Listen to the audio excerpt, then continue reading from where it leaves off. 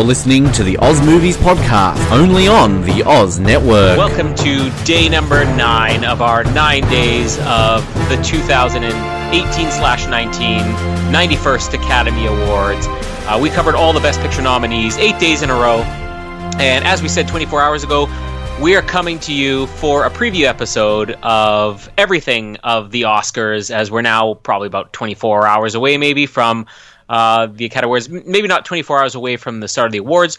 We're at least 24 hours away from the start of the red carpet, which means we're about 72 hours away from the start of the Academy Awards by my math. One thing we can guarantee is that it's not going to be a long award show. So let's try to keep this episode around the running time of this year's Oscars. So I don't know. What do you think? We're going to go with the 60-minute rule? It sounds about right. I thought you were about to say like 8 hours. Like, Jesus Christ, I'm not prepared for that. We're going to, I guess, cover our rankings at some point of all the Best Picture nominees in this episode. We're going to give our personal favorites that maybe didn't even make the cut. And we're going to go through all the categories, give our predictions, and then you can follow along with us on Twitter as we mock each other every time one of us got one right and the other one got it wrong. So let's get into it. My name is Colin, and I just consider myself lucky to be introducing myself during the show and not the commercial break. And my name is Ben, and I'm still available to host the Oscars. We know who's not available, and that is Kevin Hart, as they've gone back and forth. And also not available, Whoopi Goldberg or Billy Crystal. Wonder Whoopi! I think they even reached out to James Franco and Anne Hathaway at some point. Jesus. They also are unavailable. Wow. So maybe before we even get into the award show itself, let's just touch on some of the, I guess, big stories surrounding this year's awards. One being, we've mentioned it briefly, but the fact that this is going to be the first time in 30 years, or I guess technically 29 years, that we have not had a host for the Oscars. And I don't know how much this will matter, but it should also be noted, and I guess this is the big thing that's going around on the internet, is that the most, I guess, panned Oscar show of all time was the 1989, or the awards for 1989. I think they aired in 90, which went without a host. And they just had a bunch of dumb skits and musical numbers where Rob Lowe danced with Snow White. It was pretty much the most panned show ever. And I used to have this book. I got it when I was maybe like when I started getting really into becoming a big movie buff, like around 16 maybe. I think for my birthday one year, somebody got me, like my mom or one of my siblings got me this book that I had seen at the store, which was like the entire history of the Academy Awards. And what it did was it ran through all of the award shows, mostly covering, well, these were the nominees and the winners, but they'd give commentary on the award show itself. Like somebody actually went back and watched all these things. And I just remember hearing about that and then watching it on YouTube. And the 89 Oscars really was that bad. Now, I don't know if we're going to end up, because this all came very late. That's the other problem. I mean, what was it? Maybe 6 weeks ago, if that, Kevin Hart was still slated to be the host. And then they were kind of back and forth. Well, maybe host, maybe we'll find another one. I don't know, but I think that an award show takes longer than 4 to 6 weeks to prepare for. So are we just going to get a show that's thrown together last minute? The 89 Oscars that were panned had preparation where they knew there was no host from the beginning. And this time, are we going to get, presenters coming out and delivering Kevin Hart jokes? Are we going to get, I don't know, Rob Lowe dancing with Elsa? There's so many great possibilities, but how do you feel about not having a host? I don't understand how it's possible that you can't find someone. I mean, it's just, we've talked a lot about everyone being so safe and worried about things that can cost people awards and stuff like that. It's just, we're literally at peak political correctness that everybody in Hollywood has done something to offend or that will do something that you can't host. Because I mean, I think the last 2 years have been, I think Jimmy Kimmel was a good host. I don't know if he's come out and said why he's not doing it again. I don't know. I mean, gosh, how many people out there are there that are able to host an award show? And I realise the Academy Awards are the peak of this, but you look at who they have for some of these award shows and think, well, why couldn't they transition across into the Oscars? And it's just, it baffles me that they cannot find a replacement. I remember, well, Eddie Murphy was slated to host one in the last 10 years and he pulled out and they found a replacement pretty quickly. Things like that. And it amazes me that they haven't found someone. And even, like, you joke about, like, Whoopi Goldberg, Billy Crystal, people who have hosted in the past, like Ellen was, gone down as a great host. And gosh, get David Letterman back. He went down as one of the worst hosts of all time. But how is it possible that you cannot find someone to host these, or are you too scared to get someone to host the awards? I don't know if there's been a clear-cut explanation from the Academy saying why we haven't gotten a host. And I don't know how I feel about it, because in Australia we have our TV awards called the Logies, and growing up there was always a host, and there was always the same thing every year, like who's going to host it, and they were good, they were bad. And probably in the last 5 or so years you just haven't had hosts, and it misses something. Like it lacks something from an award show when you don't have a host. So yeah, I'm honestly not sure how I feel about it, because I think it's going to ruin it. I think you need a host for the Oscars, and it's just going to be odd. I mean, the other topic would also be the fact that they're saying this is going to be like a shorter running time, they're guessing it's going to be one of the shortest Oscars in history, at least of like the televised era. And that could simply be like, there are so many criticisms going around right now for that, even where they're saying, well, they're trying too hard to appeal to people, and they think by having, I just read an article like 10 minutes ago where I say they're trying too hard to appeal to people, and they think that people don't want to watch long award shows. But yet the longest award shows, like the year that Return of the King won, I think was like almost 5 hours, and that was like one of the best rated shows they've had. But it's not a thing about them trying to appeal to anybody. They lost their host, and if you think about it, a monologue runs for what, 10 minutes? Mm-hmm.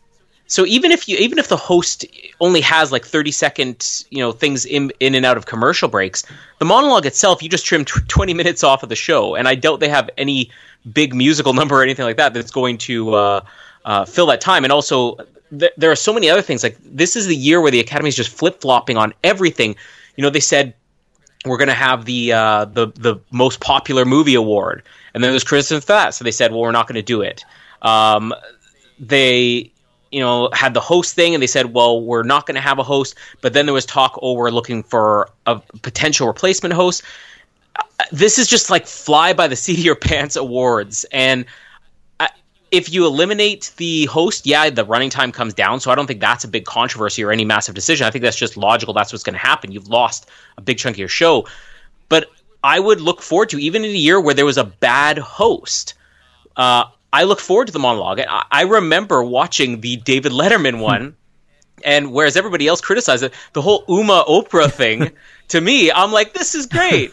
And I remember that. I don't remember anything else from that year, but I remember that. So yeah, I mean, losing the monologue, because the monologue is the opportunity where you can talk about all those things. When they say, well, the Oscars don't appeal to your casual moviegoers because they just nominate all these art house movies, the host can sit there and make jokes about all the things that the audience is going to know about. And it's just, they're going to be missing so much this year.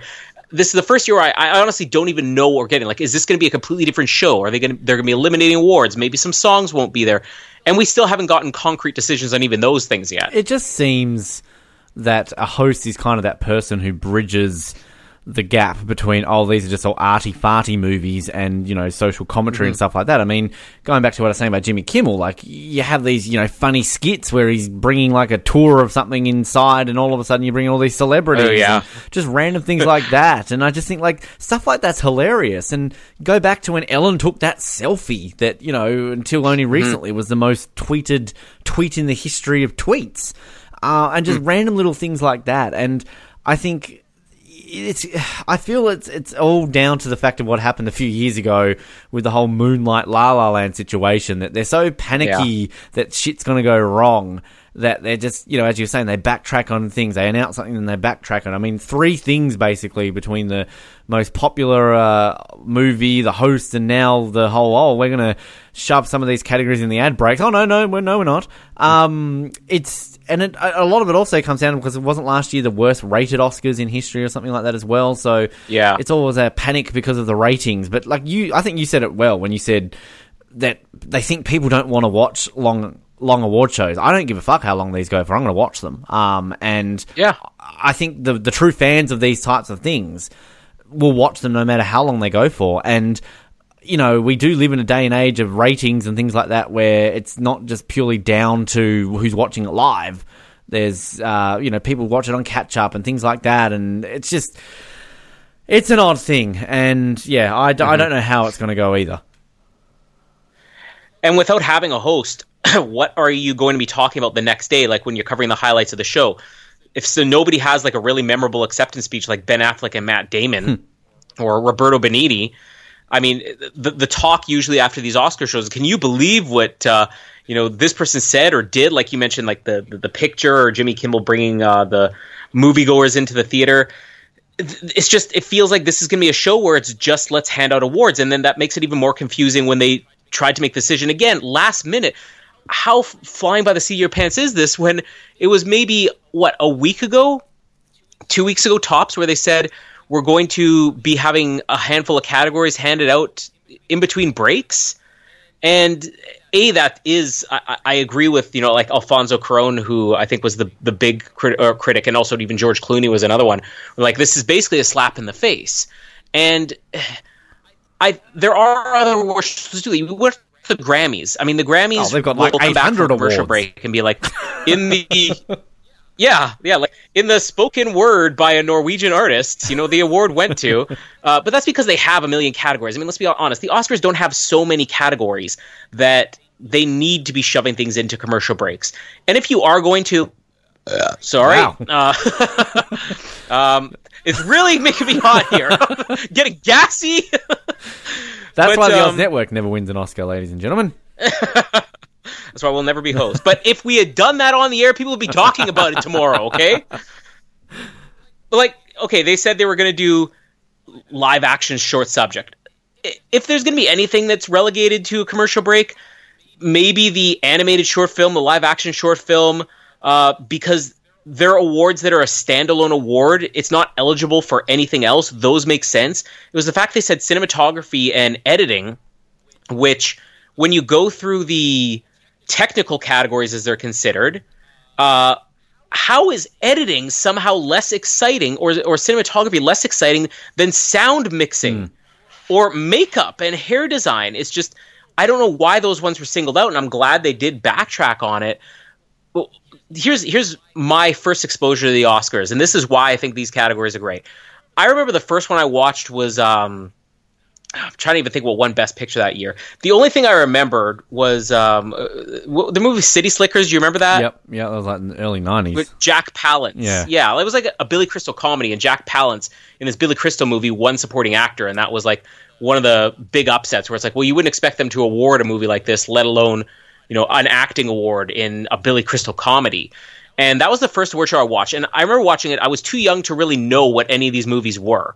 And my brother and I were sitting there watching it, and every single category that came up, we'd hear them read the nominees, and we'd say, I'm picking this one. We wouldn't know what the movie we were picking was, but it became a competition with us. That's what's fun for people. That's why, everywhere I go, they'll have like a contest. Every time you go to a movie theater or in the old days, a video store, fill out your Oscar ballot, and you'd pick all the categories. You know that nobody's going to know half these things, but it's like a competition for people at home. Are you going to guess the winner? And when you get cinematography and editing, those are things people can actually make an informed decision on and say, well, I know this movie looked great. I know that this movie had a great pacing and everything. Those two categories alone, like, why were those the ones chosen?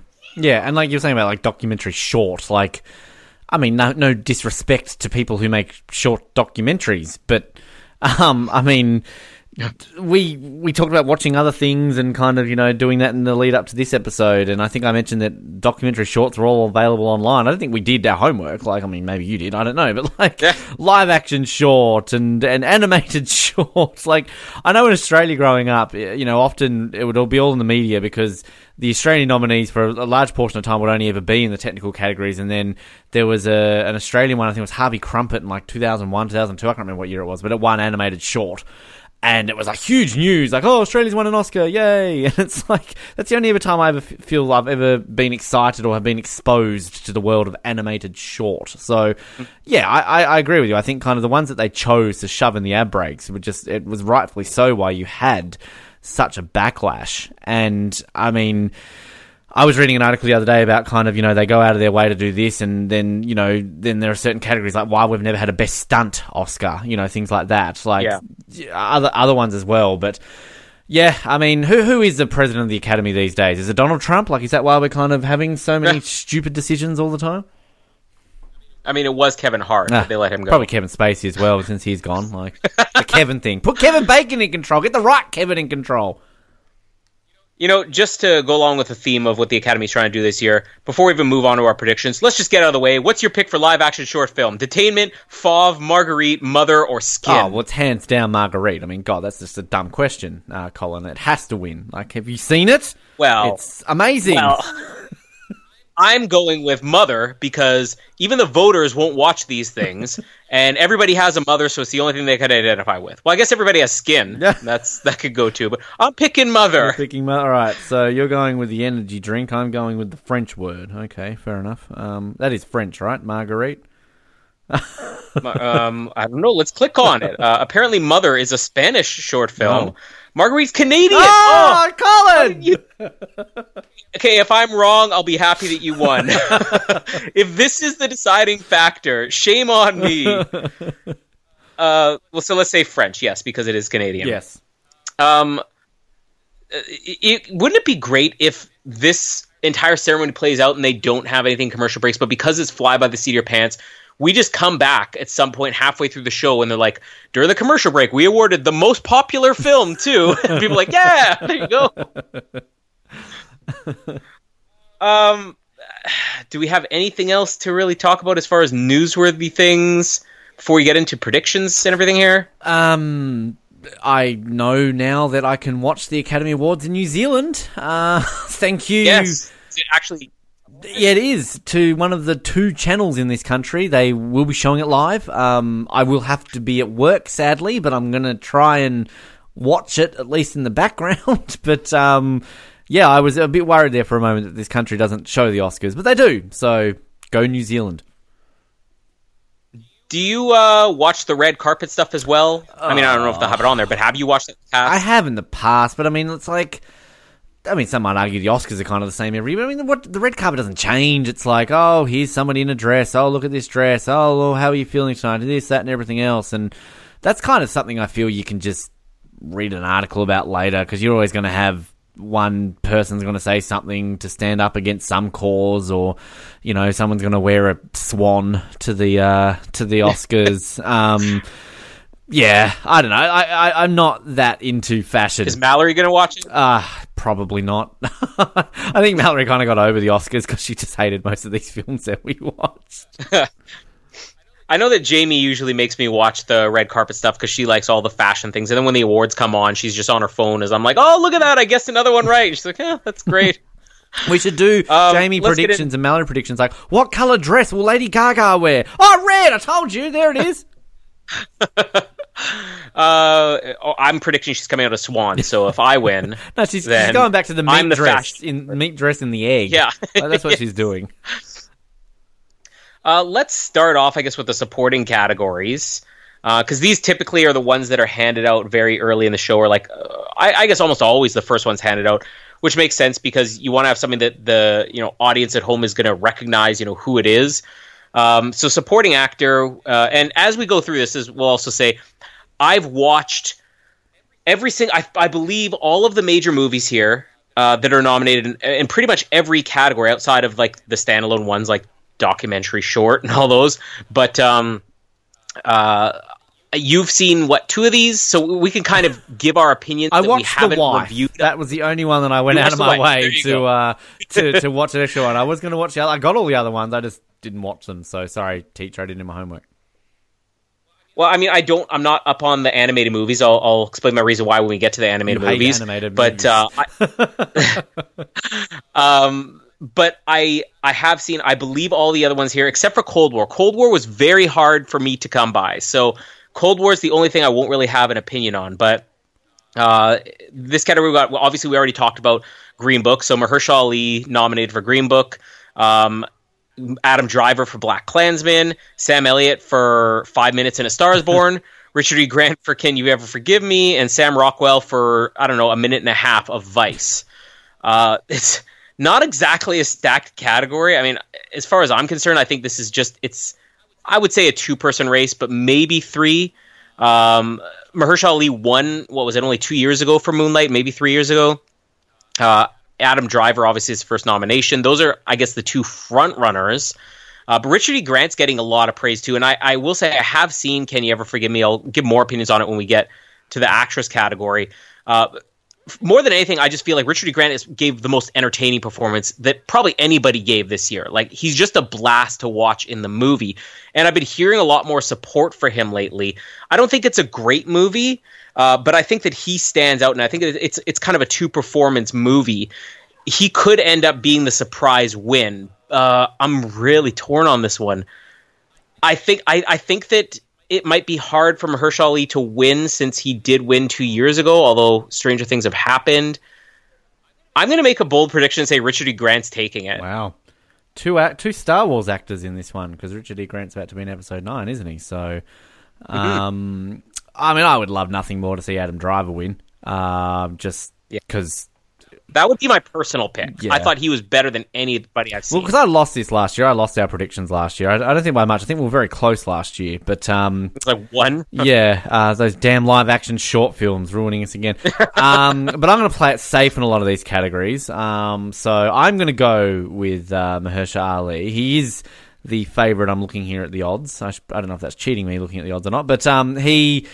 Yeah, I feel that, yes, he did win it a couple of years ago, but I feel that, Christoph Waltz did that, didn't he? Didn't he win 2 and 3 years? I know he's the same director and everything too, but same character really, wasn't it? So, yeah, I'm going to play it safe. I'm going to go Mahershala Ali. I mean, out of the ones, the only one I haven't seen is Richard E. Grant, so I can't really comment too much on it, but, personally, I'd like to see Adam Driver win it, but I'm going to go with Mahershala Ali. I also really did enjoy his portrayal of Don Shirley, so yeah. It's also weird because this year, I think a supporting actor tends to be my favorite category because it's the one where you're always like, every single one of those performances was just dynamite. And this year, because you've pigeonholed Sam Elliott and Sam Rockwell in there for these roles that are cameos, and I did a little bit of research after last week when we were saying, people who have the least amount of screen time, and I think I said that Judi Dench, for lead actors, Anthony Hopkins has it because it's less than 15 minutes of screen time or something for lead actor, but for supporting Judi Dench, it was a big deal that she won for, I said 11 minutes. It was actually 8 minutes because I found an article that ranked who had the most. And the least amount of screen time anybody ever had for an acting nomination was about 2 minutes and 40 seconds. Was it Meryl Streep? So, no. But you know that when she makes a cameo in 2 minutes and 40 seconds of whatever it is, Mamma Mia 3, she will be nominated. I guess it's not that unusual, but most of the movies I was looking up on there were much older movies. And I think this, again, just along with everything we're saying about how bad this year is, I had no problem with Sam Elliott and Sam Rockwell. Maybe if you'd given them... Well, Sam Elliott, if you'd given him more screen time, he totally belonged here. Sam Rockwell sticks out like a sore thumb because there is nothing deep about that performance. It is nothing more than just a very brief cameo that's an impression. So Mahershala Ali and Adam Driver are almost more like leading actors as far as I'm concerned, because I think that BlacKkKlansman, it's really Washington and Driver, like split almost 50-50. And same thing with Green Book, like Ali and Mortensen are almost sharing the screen time. I think the only reason that Mahershala Ali ends up as a supporting actor as opposed to lead is because Viggo Mortensen just talks nonstop in that movie. He's a motor mouth, so he's obviously got more dialogue. But this just feels like such a disappointing year. We got two performances that like barely were there, and then two that maybe could have been lead. It's just bizarre. And still, I'm just hashtag justice for Brolin. The fact that if we're talking about great performances of George W. Bush on screen, that the fact that Josh Brolin didn't even get a nomination for W, yet Sam Rockwell's getting one for this, it's a travesty. So I love you, Sam Rockwell. I'm glad you won last year. You won an Oscar last year, but yeah, no, you shouldn't have been nominated for this. Supporting actress. This one's even worse as far as I'm concerned. Amy Adams for Vice, Marina de Tavira for Roma. That was the mother character in Roma. Right. Regina King for If Beale Street Could Talk. Emma Stone for The Favorite and Rachel Weisz for The Favorite. I mean, my personal pick in here, my personal favorite would be Rachel Weisz because that was the only performance that I actually really liked here, where I thought this is award worthy. Amy Adams is almost like, I wouldn't go to the Bradley Cooper level because I've never had a reason to dislike her, but she's kind of like a Bradley Cooper for me in that I never get excited for Amy Adams in a movie. Even when she's good, I'm sort of like, I don't want to give her as much credit But there are also a lot of times which I think she's so average, and I think this is one of the weakest performances I've ever seen her in. Emma Stone, I could care less, although I think this is better than La La Land for her. The obvious choice in this one, I think, is Regina King, because she's getting all the praise. And having watched If Beale Street Could Talk, just commenting a bit on the movie, I thought it was one of these movies that was way more style over substance, because it was from the same director who made Moonlight a couple of years ago. And Moonlight was not my favorite movie that year. I think it was my second last in my best pictures, but I still thought it was a great movie. You know, La La Land was the worst, and I was happy when Moonlight won, obviously, even though it was my second least favorite that year. But that movie was sort of like substance over style.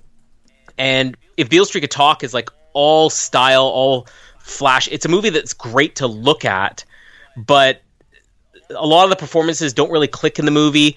And Regina King, this is sort of like a Sam Elliott, Sam Rockwell thing. Like, she's barely in the movie, and it seems like all the support she's getting is for one really big scene. But maybe because the movie itself didn't really always click for me, I didn't even love that scene that much. I finished the movie just thinking, I don't understand why there's such a big deal about her performance. But then I look at the rest of this category, and I'm like, well, I guess, you know, the lesser of five evils here or whatever. It's not a bad performance. I mean, I love that we got a 24 actor here who's probably going to walk away with an Oscar. I think she's a lock almost for this, at least as far as I'm concerned. But I wasn't like wowed by the performance. And maybe, again, that just has to do with the fact that it's such a small role in the movie. It's one of the biggest discrepancies in terms of the favoritism, I think, in the acting categories and categories in general. I think the only other category that has a bigger discrepancy between the favourite and number two is Best Actress. So, yeah, look, I didn't make it through the favourite. Vice, yeah, I agree with you. It's not Amy Adams' best ever role. It took me a while to even realise it was Amy Adams. Yeah, I'm glad you pointed out that it was... Did you say it was the mother in Roma? Yeah. Yep. And I haven't seen If Beale Street Could Talk. So, yeah, look, I love Regina King. This is just going to be one of those ones where I go for somebody who I like the best. I mean, I don't dislike Amy Adams. She's kind of there. I like Rachel Weisz, Emma Stone, give or take, depends on the movie. And I just really like Regina King because she's in 24 and she's also in Southland, and everything I've seen Regina King in, she's been great. So, yeah, I'm going for King as well. Did you see Jerry Maguire? No, I've never seen Jerry Maguire. You got to see. I know. Okay, I guarantee it was the first thing I ever saw her, and it may be like the first major role she ever had. And every time I see her to this day, like even when she was on 24, I would always see her as Cuba Gooding Jr.'s wife from Jerry Maguire, because that's one of those movies where it's like everybody who's in that movie steals every scene. But I would make an argument that she should have gotten nominated for an Oscar for Jerry Maguire. Like, she's so good in Jerry Maguire, and maybe that's part of the problem. Just like it just doesn't hold up versus the other ones. Let's get it out of the way. Animated short film. Oh God! Finally, I've just been waiting forever.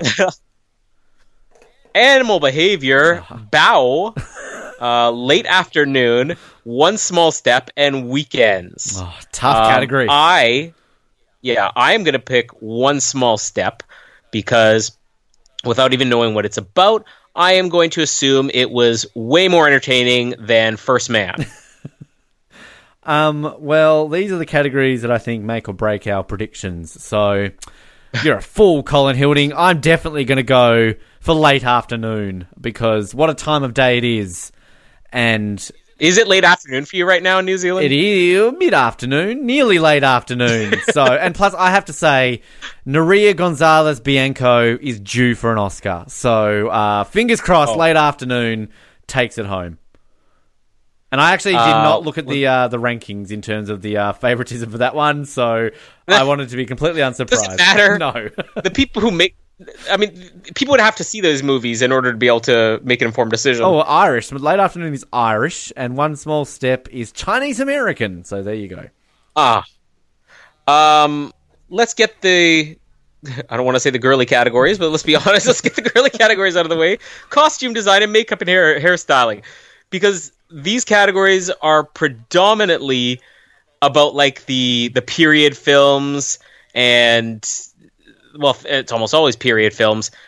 Border for makeup and hairstyling. I don't even know what Border is. Let me click on it quickly. Oh, this actually looks pretty cool. It's a Swedish fantasy film, and the poster, if that is real makeup, deserves to win for makeup. So I'm already making that my pick. Maybe I should read the rest of the nominees before settling on something, but Mary Queen of Scots, which I think is... I confuse that with a favorite. I'm pretty sure that I showed Jamie the trailer for both of those movies, and when I said that she wanted to see the favorite, it may have been Mary Queen of Scots she wanted to see. I can't confirm. And Vice. I think this is easily going to be Vice, because Vice is getting so much praise, and even Christian Bale's getting so much praise for people to like transform him into Dick Cheney. And even you said, like, you showed this to Mallory, and if I'm like the biggest male Christian Bale fan, Mallory might be the biggest female Christian Bale fan, from what I understand. And she had no idea this was him when you showed her the trailer or the movie or whatever. It really is a hard job. I mean, as much criticism I had for maybe just the over-reliance on a performance of like a real person with Bohemian Rhapsody, where I think that doesn't deserve the same amount of credit, which I'll talk about in a bit. With Vice, I think it's different, because I feel it's harder with a makeup one than it is if you're working with something original. You can make it look like whatever you want. It doesn't matter. For makeup, you have to really make it look like that person. So I think that actually deserves more credit for this. And let's be honest, I mean, I don't think anybody's going to say Mary Queen of Scots, Border, if they even know what Border is, deserves to win this. And only 3 nominees. I mean, we got a 1 in 3 chance of getting this. Yeah, I'm going with Vice as well. I'm not even going to separate it, because I think that's going to win it. So I'm going for the safe point. Costume design. Can I just want to be here to interrupt you, and I'm going to pull a Natalie Portman here. Here are the 5 female nominees for best costume design. Where's the representation of men in this category? Sexist. Oscar's so female. Well, just costume design, let's be honest. But this actually isn't a terrible category, because there's at least 1 or 2 in here that I think are interesting. Ballad of Buster Scruggs, which I'll get to talk about a little bit later, which was a Coen Brothers Western anthology movie. Black Panther, The Favorite, Mary Poppins Returns, and Mary Queen of Scots again. This is a category where it often does go to the period movies. I love the Ballad of Buster Scruggs, like even just the look of the movie, because every short is so totally different. And if anybody out there has seen this movie, first of all, if you haven't seen it, you should watch it. I don't know, I kind of got the impression you're not a Coen Brothers fan from last week. Is that right? Okay. It's an interesting movie, because every short they have in there, I think there's 6 of them, has a completely different feel, and they all have a completely different look too. And even just the costumes. The opening short has a guy coming in dressed as like almost a parody, I guess, of a 50s movie cowboy. So it's got like frilly cowboy shirts, and he's so clean, and he's singing and all that. And he just walks into this town where, everybody else looks like they're stepped out of a gritty Western, like True Grit. And he looks like, some 50s Roy Rogers, this laughable kids cowboy. And almost like Marty in Back to the Future 3, he doesn't fit. He's a Hollywood version, and he's saying it's like he's the most dangerous man there is, and you're looking at all these other like real grizzled cowboys, and then it turns out he really is the most dangerous man there, even though he's singing and riding on a horse and wearing frilly shirts. Just everything about that movie I love. So I'd love for that to win, but I think this has to be Black Panther, and I'm not that big on, I guess, the superhero movies getting, like, everybody's like, well, superhero movies need to start getting more nominations, like for Best Picture. I mean, for costume design, you're working off of pre-existing costumes, but let's be honest, like the costumes in Black Panther looked incredible, partly because they didn't look like superhero costumes, and also the fact that this is a superhero movie where everybody had to look different. It's not like it's just Black Panther who had a costume. I mean, they all do, and I got the differences with the tribes and everything. So I would almost say if there's one category I would be rooting for Black Panther for, I thought the costume design was fantastic in it. And I think this is going to win, because I doubt Black Panther is going to pick up any other major awards. And there probably will be a lot of sports where we got to give Black Panther something.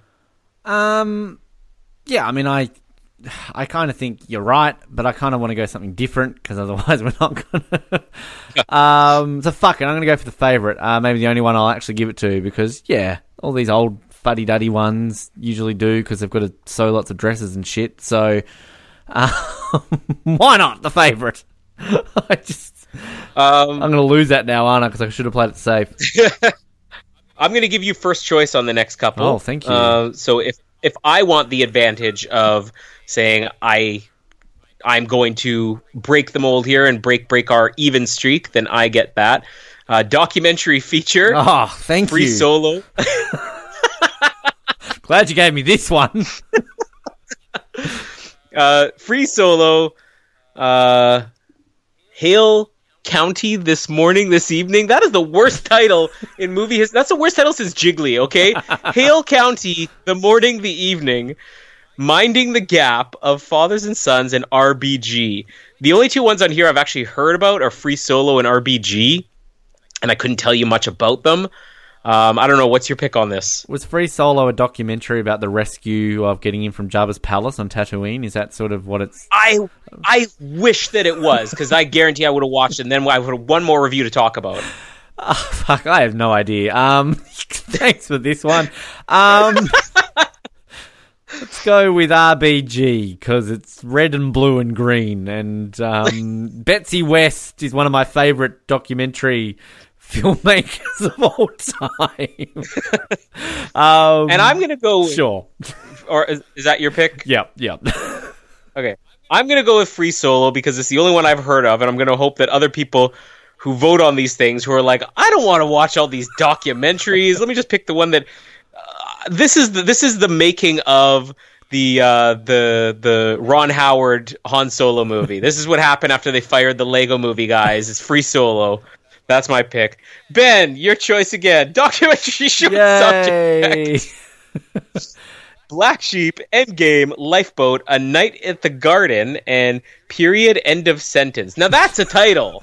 I'm going to go for that one. Not Hale County. You're going for it? Well, I do love a movie that kind of summarizes what it is in one, like snakes in a plane. You know, it's about snakes in a plane. That's all you need to know. Like, whereas this one, like, I don't know if it's about periods, as in like what we would call a full stop on this side of the world. But I like the wordplay, like period, end of sentence. Like, yeah, that's what a period is in North America, at least, not in Australia. So I'm going to go with period, end of sentence. By the way, period, end of sentence is about Indian women leading a quiet sexual revolution. How could you not have watched this yet? Well, and that's probably one that's going to win because it's about a cause and it's topical. So, yeah. So it's about a group of women in India who learn how to operate a machine that makes low-cost, biodegradable sanitary pads, which they sell to other women to affordable prices. Right. Not only helps to improve feminine hygiene by providing access to basic products, but supports and empowers the women to shed the taboos in India surrounding menstruation. Oh, we need this. Is made for you. This is the film that changes documentary short films moving forward. You know what? Like, you picked it off of just period, end sentence. I'm going to agree with you on this one because of the description of women in India making tampons. This is now my number one choice to see before the award ceremony tomorrow. Like, I will watch period, end of sentence. I can't wait for the feature-length version of this, the dramatization of it, you know? Like, come on. Let's go with the production design. Black Panther, The Favorite, First Man, Mary Poppins Returns, and Roma. First Man, I guess, I kind of wondered, well, is it like the shuttles? Is it their house? The fact that they made it look very 60s? But really, if this is in there for anything, it's just for that moon landscape that they pulled off. And I guess there were a lot of things I did like about First Man. This is probably the only time we're going to get to talk about it. There were a lot of things I did like about First Man. But, I mean, overall, the movie didn't really work. But I remember how great the movie did look. So, I don't know. I think this is the other one that Black Panther is going to take. There's so much praise for the look that they created for Wakanda. And I guess it's another one that really deserves. I mean, it stands out more than the other Marvel movies. Like, I feel like Guardians of the Galaxy, yeah, you have these big elaborate locations and sets and set design and art direction and everything, but it's just kind of like, you know, generic sci-fi stuff. Whereas, again, kind of going back to costumes, I really feel like Black Panther has a unique look for it. So I'm going to go with this for both my personal choice and for my pick to win. I think Thor Ragnarok had its own sort of feel about it too, didn't it? Would you say? Well, yeah, that's good. Yeah. Again, I agree with you, but I feel like I need to go different on this one. Fuck it, The Favourite again. Why not? You're really a fan of this movie you could get through. I know, right? I fucking love it. I mean, I like Black Panther more than I like The Favourite. I don't know why I'm being so negative on Black Panther, but I need to win this year. Otherwise, I think I'm getting fired, and I think Noah's coming in. I don't know. Let's go with cinematography then. So this it really is a great category, especially this year. We have 2 black and white movies in there. There's only a handful of black and white movies that have been made over the last 20 years, 25 years now, I guess, since Schindler's List. Now I got 2 in a year, Cold War and Roma, obviously, the 2 black and white ones, and also The Favourite, Never Look Away, which is probably the only one here that I have not seen and can't really comment on, and A Star Is Born. I don't know, I think The Star Is Born had like a really interesting... It looked glossy but gritty at the same time. Couldn't tell you anything about Never Look Away. This one I think is an easy lock for Roma, although again the whole black and white thing, split between that and Cold War, who knows what could happen. I think that my personal pick would easily be Roma because it was the look of that movie that I responded so well to, and that's pretty much everything. It's not just the cinematography. I mean, it was the sets, it was the way that the camera was staging the scenes, but it's very unusual for a black and white movie to stand out that much. And I think Schindler's List is the only other one I could really think about where it's like, it's so smart that you made this in black and white because it somehow made it better. We talked about that when we talked about Roma a few days ago. So my personal pick and pick to win will be Roma. I watched Never Look Away, but I looked away, so I didn't see anything about it. I mean, I can't disagree. I think we both easily said during our Roma recap that this is a lock for this one. I think this and Best Foreign Language Film. Does that mean Alfonso Cuarón could win 5 Oscars? Has that ever been done before? Yeah, I hadn't even... I mean, I know I had heard that he was his own cameraman and cinematographer of this movie. 6 Oscars he could win. Sorry to interrupt. Man. Yeah, that's... I can't think of many other people who have even had the chance at you get every once in a while maybe 3, 4 tops, but yeah, that's crazy. Because he could win director, he would get it for being producer if it wins Best Picture, Best Original Screenplay, Foreign Language Film, Cinematography, and did I say Original Screenplay as well? I did say that. So 6, he could win 6. That's insane. You know what that means? He's the Michael Phelps of the Academy Awards. In 1 year, he has gotten at least half of Meryl Streep's lifetime nominations.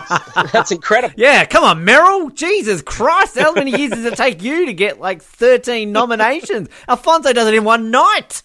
Jesus. You suck, Meryl Streep. Which is true, but it's... Anyways, so you're going to go with Roma? Yeah, or? No, I think that's absolute logical. All right. Yeah. I am going to give you the editing and the visual effects picks first. So, editing, which I will go as far as say it's easily my favorite of the technical categories. Partly because I've done so much video editing. I mean, that's basically been my hobby for years. We talked about on so many of our other episodes that I've re-edited other movies just because I'm like, I don't like this. I don't like the way they cut from here. This one is Black Klansman, Bohemian Rhapsody, The Favourite, Green Book, and Vice. There's a lot of garbage in here, isn't there? This is a hard one to pick because I don't know if the editing in any of these movies really stands out that much. I mean, Vice is flashy, but I go back to what I said on day 3 or whenever we covered Vice, that everything clever they did in that movie, they already did better in The Big Short, including all the flashy editing and everything. But I guess it was more of a challenge to make. I don't know. What's your pick on this one? Just before I give you my pick, I found who has won the most Oscars in one night. Walt Disney won 4 in 1953. He won Best Documentary Feature for The Living Desert, The Alaskan Eskimo, Best Documentary Short Subject, Best Short Subject, Cartoon, Toot, Whistle, Plunk, and Boom, and Best Short Subject, Too Real. Oh, that's a missing category. For Bear Country. So he's the only person... Wait, so how many is that? He won 4 in one night. For 4 separate movies? Yeah. So that's got to be something. Whereas the next one underneath that, if you go over to 1983... James L. Brooks for Terms of Endearment. The most recent one were your favourite, the Coen Brothers, won 3 for No Country in Old Men. Actually, no, that's a lie. In 2014, Alejandro Gonzalez Inarritu won 3 for Birdman in one night. So a few people have won 3 in one night. Peter Jackson won 3 for Lord of the Rings, Return of the King, as did Fran Walsh. But only one person has ever won 4 in one night. That was Walt Disney. So even if Alfonso wins 5, if he loses one category, he's going to create history. So that's something to keep an eye on. Film editing. Yeah, you're going to hate me because I really did like the editing of Bohemian Rhapsody. And Black Klansman, though, was done well as well. And as was Vice. Favourite. Was it edited? I felt like it was just one continuous shot for me. And Green Book, it's not something I came out of it going, fuck, the editing was great in Green Book. I think Black Klansman's a favourite, but I'm going to go for Bo Rap, just because, I mean, outside, don't choke on yourself. If Rami Malek doesn't pick it up, I feel like, will it get at least one award outside of that? So, yeah, let's go for Bo Rap for film editing. Why not? I'm really torn between Black Klansman and Vice, because I do feel like Vice is the only one here that really looked and was paced different. But like Black Klansman, for me, just personally, like when I'm going through this category, I just think about which ones just almost had a hypnotic effect on me, and that would be Black Klansman. And I also feel like Black Klansman is not likely to win a lot of the major ones. This is just such a bizarre year where I don't feel like there's any runaway favorites. There are runaway favorites in certain categories, but this could be a year where of the 8 Best Picture nominees, all of them pick up at least one award somewhere, and then no movie walks away with more than 3 awards. Like we've seen that a couple times. So yeah, I'm going to pick Black Klansman for this one, which also would be my personal favorite because I couldn't even explain what it was. Like for Bohemian Rhapsody, I could explain what the editing of that movie was like, what they were aiming for. The favorite, give a little bit of credit to it, I guess I could say. The way that they balance the drama and the comedy every time, even though I said that the jokes, it's not like they really make you laugh out loud. The way that they were placed in there and the way they were edited in, I mean, it was interesting comic timing.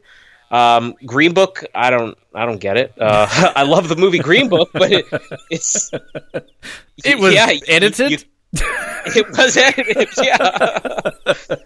But yeah, I don't know. This could go to either Vice or Black Klansman, but I'll go with Black Klansman because it felt almost hypnotic in such a generic way. It wasn't like I was watching anything artsy. Yeah, and I'll just to, I guess, back my Bohemian Rhapsody up, not just because I did leave that film the first time I saw it going, like, I liked the style, the way that was edited, and kind of just how it was put together. And I mean, this again, I'm with you with Black Klansman though, and I agree with you about Vice. Like, I would be fine if either of them won this as well. But also, like, as you going back to your point about how, yeah, you feel like each one of the 8 could walk away with an award, and I would prefer Rami Malek to win Best Actor so it can get one award. But if he doesn't, then I feel like this will be the one that it can get. So visual effects, this is the one category where they're all box office hits, except for Christopher Robin. One. Oh, wait, no, First Man. Sorry, Christopher Robin. Avengers Infinity War. So we mentioned not Black Panther, which we're happy for because the effects are not great in that movie at all times. Aquaman Rob. Sorry. Let's talk about that for a second. Like, I think we mentioned it before. How does one of the most visually stunning movies I've ever seen, and I mean, I've seen so many people say, yeah, I thought the movie was okay, but man, I have never seen a movie that just blew me away visually that much. I mean, I'll give a shout out to one of our occasional contributors on the show, Billy Garcia. Billy Garcia always sees movies before we do, somehow. I don't know how he pulls it off, but he's there for... He's a celebrity. He just gets them sent to him. Because he's Billy Garcia. Billy Garcia from Survivor, who saw Aquaman and actually went as far as to say that the last time he was that blown away visually by a movie was when he saw Star Wars for the first time as a child. And I feel like that movie just has so much support with just a visual. And some of the movies on here, like Solo, I mean, yeah, great effects, but I didn't feel like it was anything revolutionary, Same thing with Christopher Robin. I mean, I haven't seen the movie, but I guess, when you're putting a CGI character in the other environment, but yeah, how is Aquaman not on here? It's just, I'm really angry about it.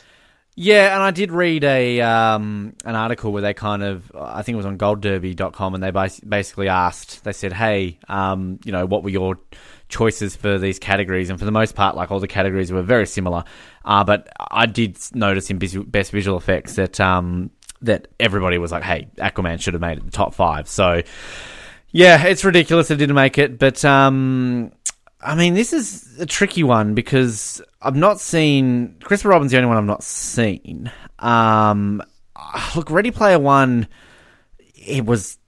I don't know, I was a bit underwhelmed. I mean, it was a good-looking movie and the effects weren't terrible, but maybe it's just because I was left underwhelmed with the movie after having actually listened to the book, not reading the book, but it was unabridged, so I heard the whole thing. So there was maybe that. And there were definitely some special effects in Ready Player One that I thought just looked a bit honky. But, I think you mentioned last time too about Solo that, I was a fan of Solo. I haven't watched it since I saw it at the movies, but I mean, there was nothing out of that looked bad. But First Man, as much as, we were indifferent on it, like, you can't take away from how visually stunning that movie looks, particularly the moon landing sequence is just absolutely incredible. And simple, too. Yeah. Like, that's what makes it stand up for the rest of these. So simple. So I feel it might be between First Man and Avengers, but, I mean, look, Avengers is such a visually effect-loaded film that seamlessly works, and you don't come out of that going, Jesus, the special effects look bad. So I think it's got to go to Avengers purely on the fact that, 90% of the movie is visual effects, and I think it deserves it for that alone. Again, I would probably have Avengers Infinity War as a Best Picture nominee over Black Panther, but let's not get into that again. But yeah, I'm going to give this to Avengers. I'll agree with you. Also, because Avengers is left out of everything else, and because Black Panther got the Best Picture nomination. It's one of the biggest movies ever made, and in a way, I feel like similar to the way I say it's almost an unfair advantage to say that like Rami Malek deserves all this credit. And I'll mention it over and over again because he's just doing an impression of somebody that already exists. It's not like there's a lot of creativity there.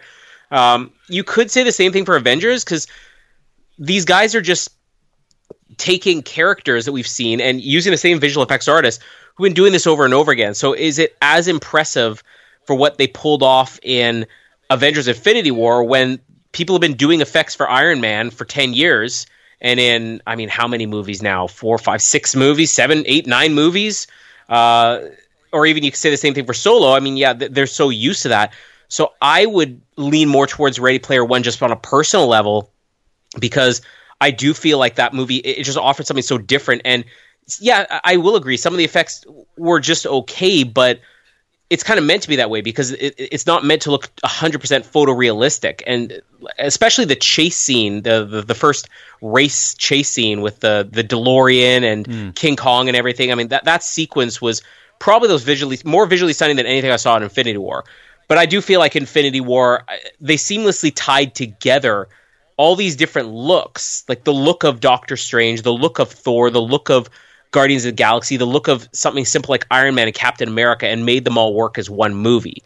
I think Avengers is probably definitely going to win this, but I definitely want to give a shout out to Ready Player One, although I'll also say I saw Ready Player One in 3D.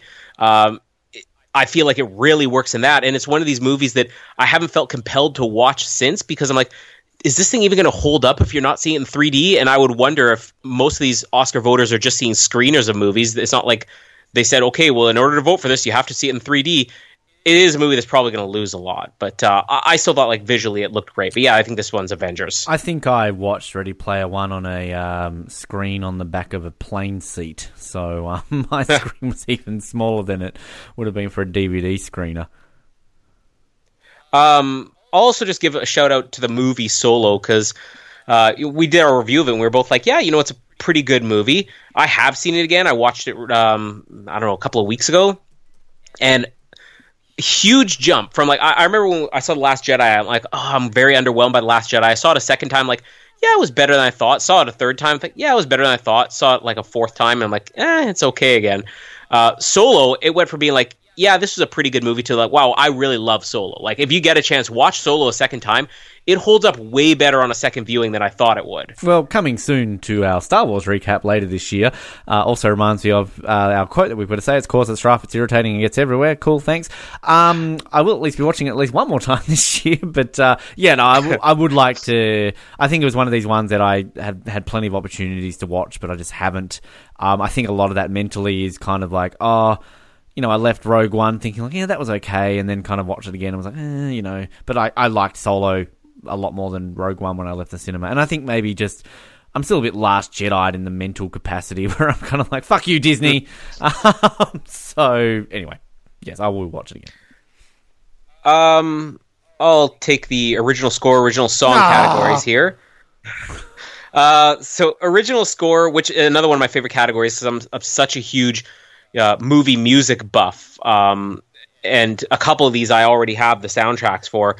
Black Panther, Black Klansman, If Beale Street Could Talk, Isle of Dogs, and Mary Poppins Returns. Let's see. I really could not tell you one piece of music from Black Panther, and I've seen the movie twice. Oh, that Kendrick Lamar song's pretty good. For the score, though, there's really nothing in sound that they keep playing throughout the whole movie. It sounds like they're dropping like a ball on like a drum or something like that.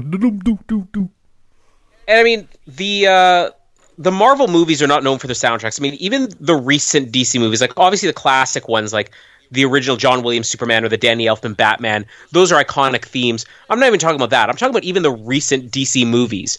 Like the score for Wonder Woman, Hans Zimmer's Batman vs. Superman, and Man of Steel. I mean, those scores really stand out. And I struggle to think of any Marvel movie, maybe outside of Doctor Strange and the first Captain America, where it had a memorable theme. So I honestly don't think this was the best Marvel movie to put up for a best original score. But if you look at the rest of the categories, it's not like it's the most memorable. I want to lean towards Black Klansman, just because we mentioned this. You kind of made jokes. Oh, what was the score in that movie? And I was saying how I really liked that it had this almost retro 70s sound to it, not in like the obvious way where they made it like a Shaft disco sound. It's just it sounded like dramatic music from some detective movie in the 70s, and it's the only one here that really stands out to me. Mary Poppins Returns, it's a musical, so I mean there's a chance that could win, but it's not like there's a lot of people going around humming the themes from the new Mary Poppins, so I think it's going to be Black Klansman. Yeah, I'm honestly disappointed that Vice didn't get nominated for this, because I left Vice really liking that score. It was good, yeah. And out of all the ones that we've watched, it's probably the one that I actually remember the most.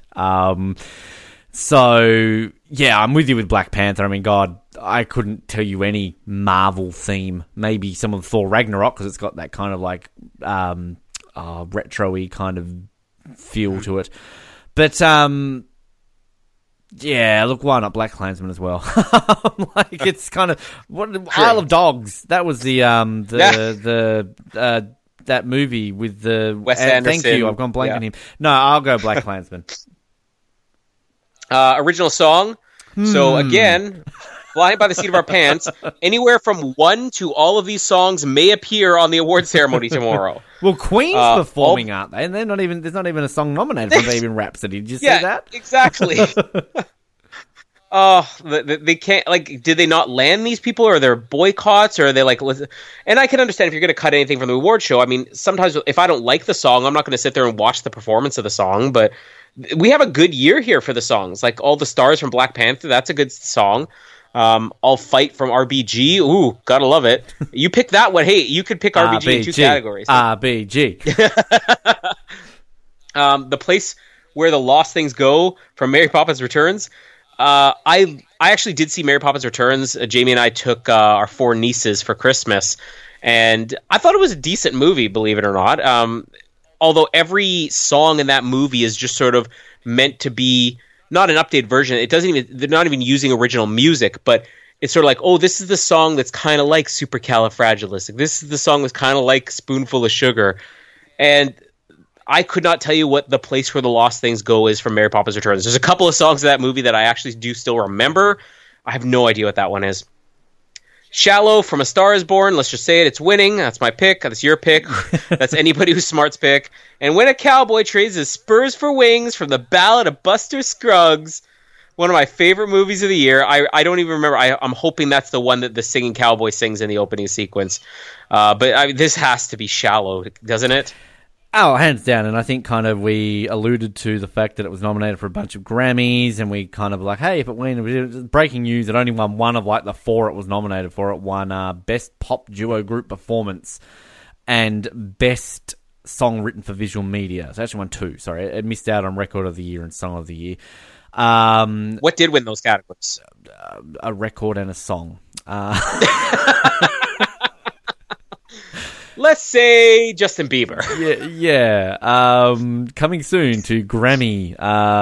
This Is America won Record of the Year by Childish Gambino, and the Song of the Year was also won by This Is America, Childish Gambino. So there you go. Shallow. This is probably the favorite of all favorite. Between this and Best Foreign Language Film, I would probably go out on a limb and say these are the absolute locks. You could bet your house on it. And I'm looking forward. I believe this is being sung live, which I will be intrigued to see Bradley Cooper singing this live, because obviously he's the one here that kind of had to learn to sing more so than Lady Gaga had to learn to act. But did he learn to sing? We talked about that yesterday. Did he really learn to sing? This bet anything on this one. If this doesn't win the Academy Award, I will get a tattoo of RBG on my forehead. We're holding you to that. I don't remember if we talked about this because everybody else heard A Star Is Born 24 hours ago, but it was 2 weeks ago for us when we recorded it. Yes. I believe I talked a little bit about how the actors, or I guess Lady Gaga wrote some of her songs and Bradley Cooper actually wrote some of his songs for the movie, right? Yeah. I think that's how it worked. Yes. Yeah. I will say I'm not a Lady Gaga fan. She's got a couple of songs that are decent. As soon as I heard this in the movie, like the first half of the song, I'm like, ugh, it just sounds like some like horrid Lady Gaga ballad that I've heard a million times. By the end of it, I'm like, that song is so good. And if I'm going to be honest, what I think made that movie work so much were the songs in it, not just like in the way of Mary Poppins, where it's like everybody remembers the songs, but the performance that Lady Gaga has comes out of the songs. And I can tell you, if I never watch this movie again, 20 years from now, even if I've never seen the movie in 20 years or even heard the song in 20 years, I'll probably still be able to hear Shallow in my head. Like it is a really fantastic song. And that's for somebody who does not care for Lady Gaga's sound. And it is one of those ones that during the week on Mallory and our radio show here in New Zealand, we played like 6 of the best, Academy Award winners for Best Original Song. And kind of you go through each of those, and the majority of them were songs that are just songs, and you don't even realize it. Like Flashdance, What a Feeling. Like, it's from Flashdance. Most people do. But, like, you don't realize that one Best Original Song. Like, I've Had the Time of My Life from Dirty Dancing. Like, it's kind of... It's a song in its own beast. It was from Dirty Dancing, but for the most part, you don't realize it won the Best Picture... Best Song. Dirty Dancing winning Best Picture. Maybe Santa's Sleighs before Dirty Dancing. Sorry, had to fit in a funny joke there eventually. But yeah, absolutely. I think in years to come, this song will just stand the test of time. So I agree, and it's a lock, 100% lock. All right, Ben, you got the Sound Awards: Sound Editing, Black Panther, Bohemian Rhapsody, First Man, Quiet Place, and Roma. All these movies completely different as far as what they bring to sound editing and the categories. What's your pick for sound editing? Oh, you always give me the tough ones, don't you? Yeah, I mean, A Quiet Place this is kind of one that a lot of people fought for it, wasn't it? Because it was it was such a unique film that it deserved to have that nomination for it. I haven't seen it, but I know obviously what it's about. I mean, First Man, again, it had sound and it was edited. Roma, did it have sound? I know. But I mean, Bohemian Rhapsody, again, this is one that could potentially win just because it's obviously a music film, so kind of, I feel it's got to be there. But yeah, I mean, these are the ones last year where I still am angry about Baby Driver not getting the wins for these ones. Fuck it, Bo Rap again. Why not? I wanted to win multiple awards. Dick Waterworth. But I just said, it is a film about music. It should get some acknowledgement for its sound. So This is sound editing. Let's put it up in both categories here: sound mixing and sound editing. They played a song and then added crowd noise. What are they editing or mixing in there? These are songs that have been around for years. But they did make movie mixes, and I guess the editing of how they've got to go around the I guess it's probably more mixing, isn't it, with the final 20 minutes? But, there are definitely the way they've got to edit it between what the original song is, the live, and then kind of just the back and forth. I don't know. I think there's some skill involved in that sort of editing when it comes to a movie where you're not just purely playing the CD throughout it. You do have to do something. And also I think, too, and again, this might fit more into mixing, but, a lot of what they did throughout Bohemian Rhapsody is they did actually get sort of Freddie Mercury's vocals. They had the second guy, I can't remember his name, and they did actually use some of Rami Malek's. They had to get three different voices to kind of blend in to kind of create this sound as well. So, yeah, I think there's a lot around Bohemian Rhapsody that deserves credit with that sound editing. I'm not just purely doing it because I'm a fanboy. But, I'm going to go. The more I say it, the more I stand by my choice. You shut up, Colin Hilding. I'll say it again. Suck a dick, Waterworth. I'm not Meryl Streep. Isn't that your joke from before, saying that she sucks? No? Why taking that too literally? Move on. Love you, Meryl. Speaking of sucking a dick, it's coarse and it's rough and it's irritating and it gets everywhere. So let's move on. That's what she said. Okay, so my pick here, I just want to give a shout out to First Man for a movie that I'm not really that fond of. I'm like, yeah, they pull off so many things, like technically so great in this movie. I just think about the flight scenes for all the times he went into space. Not even the moon scene, which is like dead silent, but just the flight scenes and how either when he was in the planes or in the space shuttles, or the rockets, or not space shuttles, that would be a couple decades later, but you know what I'm talking about. His space flights. One of the things that we praised in that was that they weren't showing the outside of the ship like Apollo 13 style or anything like that. It was like these close-up shots of dials spinning and then a bead of sweat going down his head. And so much of the intensity in those scenes was just in the sound. So I really did love that. But I think this one has to be A Quiet Place just because it's a movie that's all built on no sound. And yet every sound in this movie still, like, the subtlest sounds tell the story, like the footsteps in sand, which I've seen this movie twice. We actually covered it twice last year. I did a review and then Rossi and I did a recap. It's a hard one when you see it in the theater because it is so quiet that you're hearing people rustling in their seat and chewing their popcorn above the sound of the movie, but yet this movie has such a presence with the sound in it, and it's got to be the most difficult movie to ever pull off because it's not a silent film, but yet you have to have like the sound, like it's intense and it's a monster movie. Like it's amazing, and I'll go as far as say I think A Quiet Place could have easily gotten a Best Picture nomination this past year, especially this year. Well, but I love A Quiet Place. Isn't there a few? What was the Toni Collette one that everyone? That was another one of the categories. Hereditary? Yeah, the category where they were basically saying the other one that was the big snub was Toni Collette not getting a nomination. So. Good on you, Tony. Proud Australian with Toni Collette. Recently watched About a Boy, and I love Toni Collette. Love that movie. That's in my top 10 of all time. That's when I did that Facebooky thing. Anyway, I wouldn't mind seeing A Quiet Place. So I will watch it soon. Sound mixing, Black Panther, Bohemian Rhapsody. First Man, Roma, and A Star Is Born. What are you going to go with? I'm going to go with Bohemian Rhapsody again. Same argument that I was giving before. You know what? I'm going to give a very bold one on this one. I'm going to go with Roma. Oh, wow. It's an underdog. I mean, the sound ones always go to the musical, so I would think that Bohemian Rhapsody or Star Is Born is going to take it. But you said something we were covering the sound editing. It's like, was there sound in this movie? And then I thought about a lot of those long scenes, like even the opening scene where it's just a puddle and you're hearing the mopping.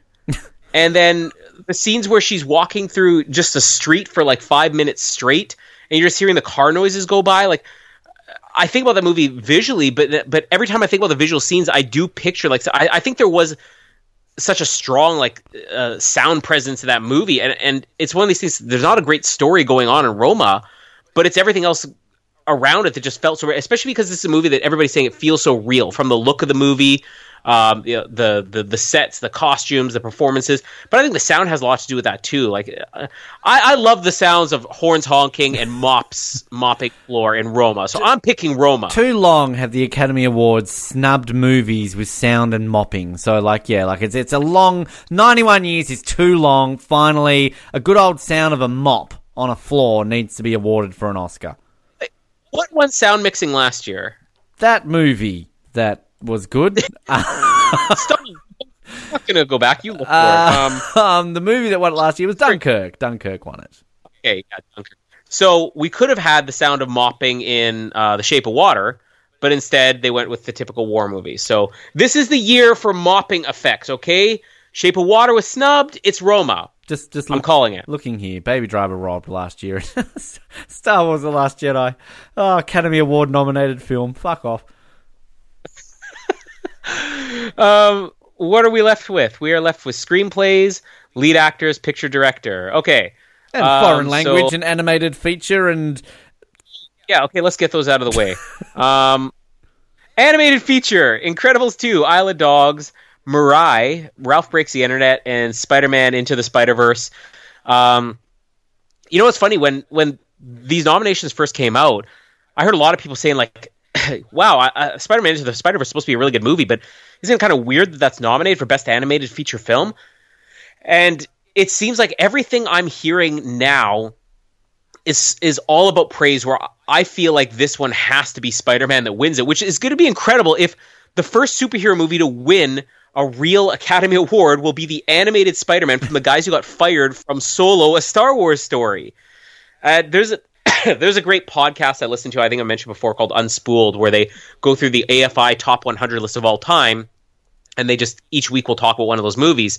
And they did a series of episodes on, the 2018 movies, what could potentially make that list. And they talked about Spider-Man Into the Spider-Verse, and covering, 40, 50 movies. They basically narrowed it down to maybe 3 or 4 that they think could make the AFI top 100 list. And they ultimately picked Spider-Man Into the Spider-Verse over movies that we're seeing on here, like Black Panther or Green Book or The Favorite or any of these others. And they went as far as to say that if any superhero movie were to ever make the AFI top 100 list, which has never happened before, that even over movies like The Dark Knight, they would pick Spider-Man Into the Spider-Verse. This movie just seems to be getting so much more support, where people are saying it's one of the greatest superhero movies of all time. I want to see this thing win, even though I'll watch it before the ceremonies tomorrow. I haven't seen it yet. It was the next one on my list to see.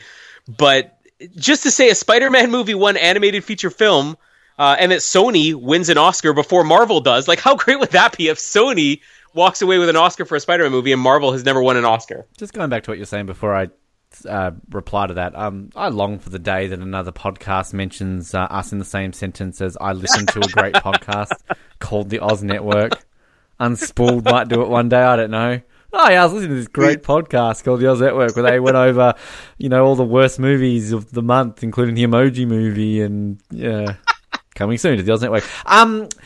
What amazes me is, if you imagine you can go back 12 months ago, and then you said, like, hey, in 2019, these will be the animated features nominated for the Oscars. You would look at this list and go straight away, well, The Incredibles 2 is going to win it. Like, no hands down. Like, Pixar, Incredibles, the second one, we've been waiting for it so long. But the only one I've seen out of these is Incredibles 2. Look, I like The Incredibles. I'm not as big a fanboy as The Incredibles as some of the other Pixar movies, but I still enjoy The Incredibles movies. But yeah, I'm the same as you. I haven't seen Spider-Man Into the Spider-Verse yet. I've got it. I just haven't watched it. And it's one it came out of nowhere for me. I didn't really know that this was going to be a thing, and then it happened, and everyone was raving about it, and kind of I was like, I saw the trailer, I'm like, I don't know if I'd really want to see that. Like, it looks a bit odd. And I really like the song from it, Sunflower, that's on the radio, good song. But yeah, I would be happy for it to win it too, and because I think, Spider-Man's probably my second, third favorite superhero behind Superman and Batman. he's easily my favourite Marvel superhero. So, and given that Spider-Man 2 was robbed of not being nominated for an Oscar, like, yes. Justice for Spider-Man. So yeah, I definitely would be in the same category. But I think this is one of those ones where I'm not going to say it's as a sure thing as some of the other ones we've talked about, but this I think is a clear favourite anyway. So I'm going to go with this. And I think Billy Garcia, hashtag bring back Billy, didn't he comment a lot online about how this is one of the best ones he's ever seen as well? So yeah, Spider-Man for me as well. And foreign language film, Capernaum from Lebanon, as I've been raving about. Cold War from Poland, which is nominated for Best Director, even though it didn't get a Best Picture nomination, which is weird. Never Look Away from Germany. Roma from Mexico, and Shoplifters from Japan. There's actually quite a few of these that are getting a lot of praise, like Shoplifters, Roma, Never Look Away was in another category already, Cold War. This is almost like the year of foreign language movies. I'm really confused by the inclusion, though, of being allowed to be in both of these. And I think I talked about this the other day, that if a movie's nominated for Best Picture and it's also in Best Foreign Language, is that not just a dead giveaway? I mean, the only thing that would give a little bit of suspense here is that Cold War has a director nomination, so it could be like a two-horse race. But is there any way that a movie that has more nominations or is tied for the most nominations and that is the clear favorite to win most of the categories out there is going to lose foreign language film? Like, I actually don't like this, even though some of the movies that have won these before, like Life is Beautiful was nominated for both Best Picture and foreign language. Crouching Tiger, Hidden Dragon. I always hate, even though I was such a huge fan of Crouching Tiger, Hidden Dragon, I was rooting for that to win Best Picture in 2000 or 2001. I hated that it was nominated for foreign language. So I'm like, this isn't even a competition. I mean, I wouldn't even necessarily go out of my way to see the other foreign language movies. But it is, I feel like if you're going up, we talked about how there was that rule with documentaries that Michael Moore was excluded from having Fahrenheit 9/11 in the best documentary category because he said, I'm going for Best Picture. Like, you shouldn't be eligible in a lesser category if you already are Best Picture. Yeah, I was going to mention that. Like, I think you made that good point. I think it should be one or the other. But look, if Shallow is a lock, this is the lock of all locks. I mean, gosh, you want something to talk about the next morning with no host, give it to Capernaum or whatever the fuck it's called. Yeah. So yeah, without a doubt, like, I mean, I'm looking here on Gold Derby. If you look at the total points it's got. From all the experts and everything, 4,983 points compared to second choice Cold War of 356. And then even then, third place Shoplifters has 57. So the points and the scores, like, there's not even a question of this one. This will win it, hands down. Original screenplay, The Favorite, First Reformed, Green Book, Roma, Vice. I'm going to give a mini review here for First Reformed, and also give another shout out to Unspooled, because on the same series of episodes they did, they covered what were the best reviewed movies of the year were, which is actually interesting to see which movies were the best reviewed of the year, and First Reformed was up there.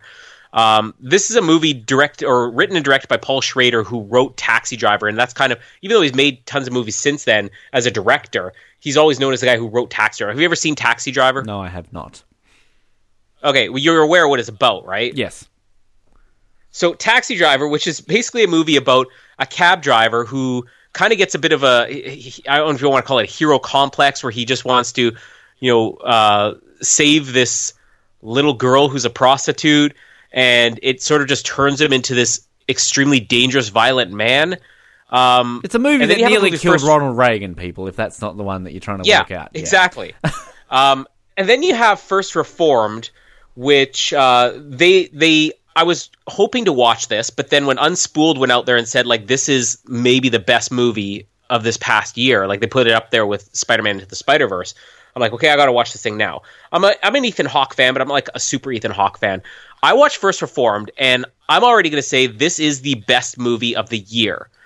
And Taxi Driver, which I described the plot, and First Reformed, which is basically about a minister or a reverend who's running this small church that is basically just, I don't know, I guess underneath this very large church, and he's got one person in this church who has some extremist views, and he's just kind of trying to be this counselor. It's such a simple movie. Somehow by the end of the movie, it almost becomes like a spiritual successor to Taxi Driver, a movie about a reverend and a guy with some extremist views.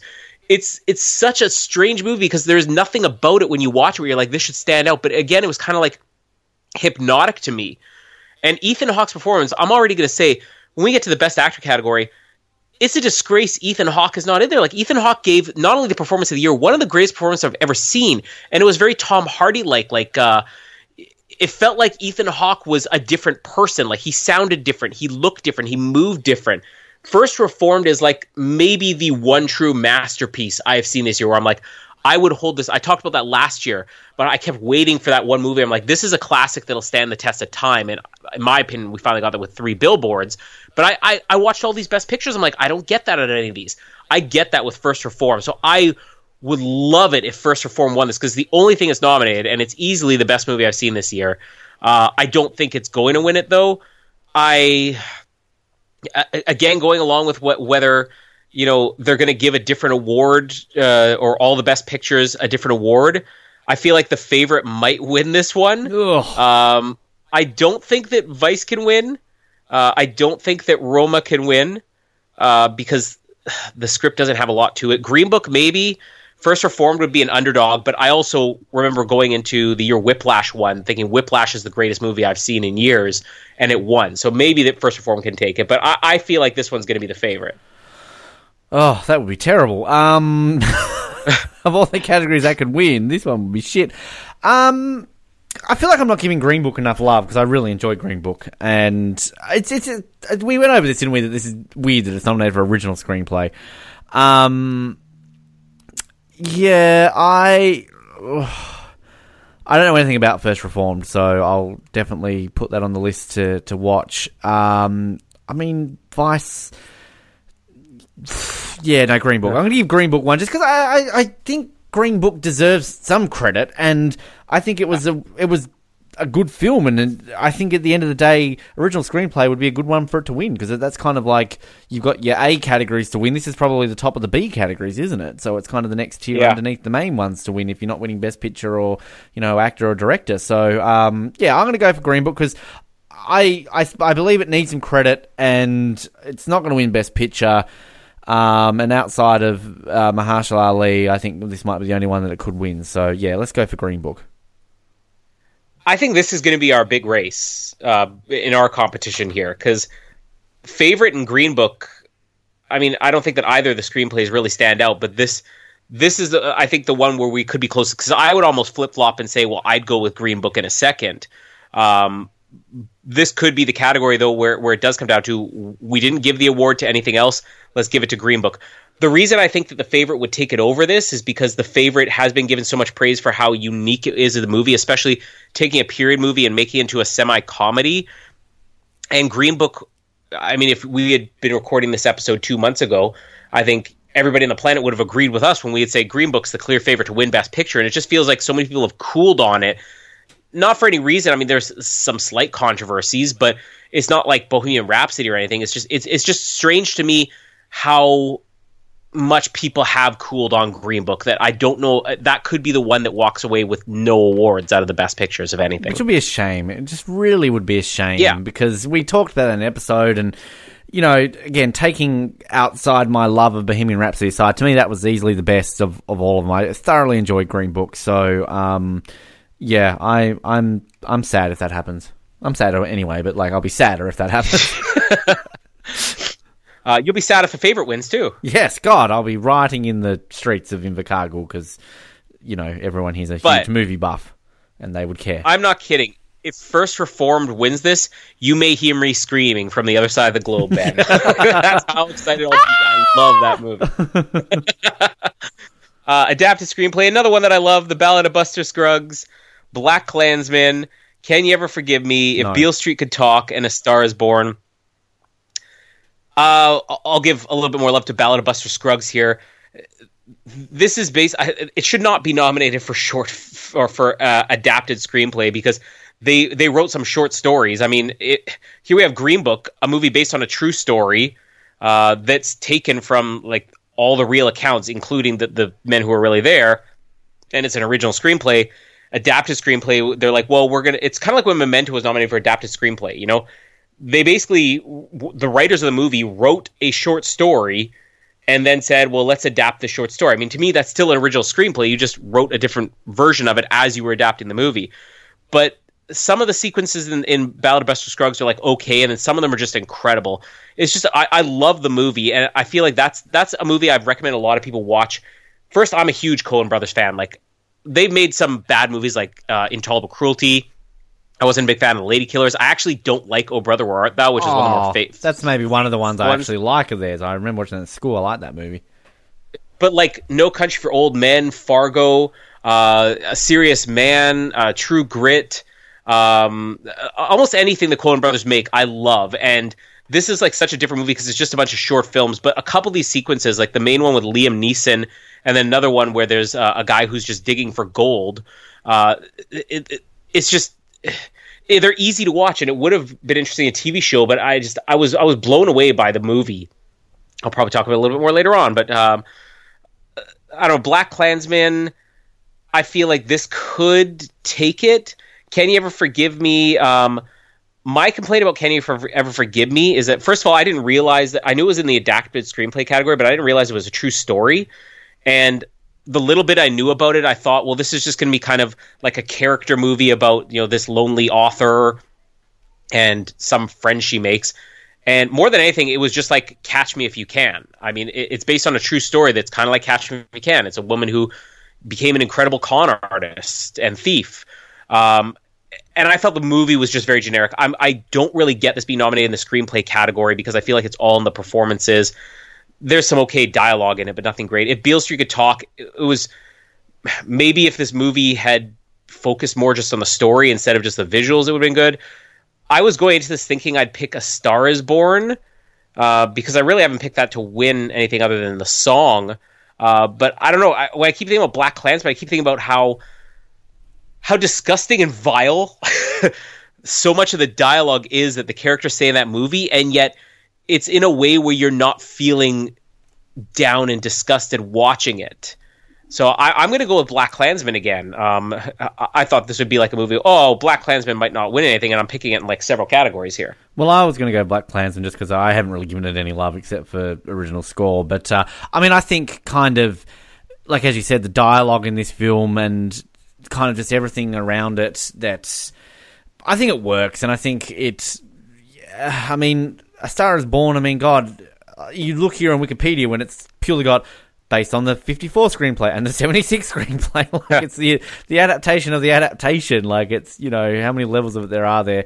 I haven't seen any of the others to really comment, but I would go Black Klansman just because I think it's again similar to what I was saying with original screenplay. It's a good film. I think it needs some sort of, you know, love and that side of things. And again, I think it's I've not read the book, what it's you know, from Ron Starworth, but if it sticks true to kind of what it says in the book, then it's, you know, it's been converted quite well. So yeah, I'm going to go with Black Klansman.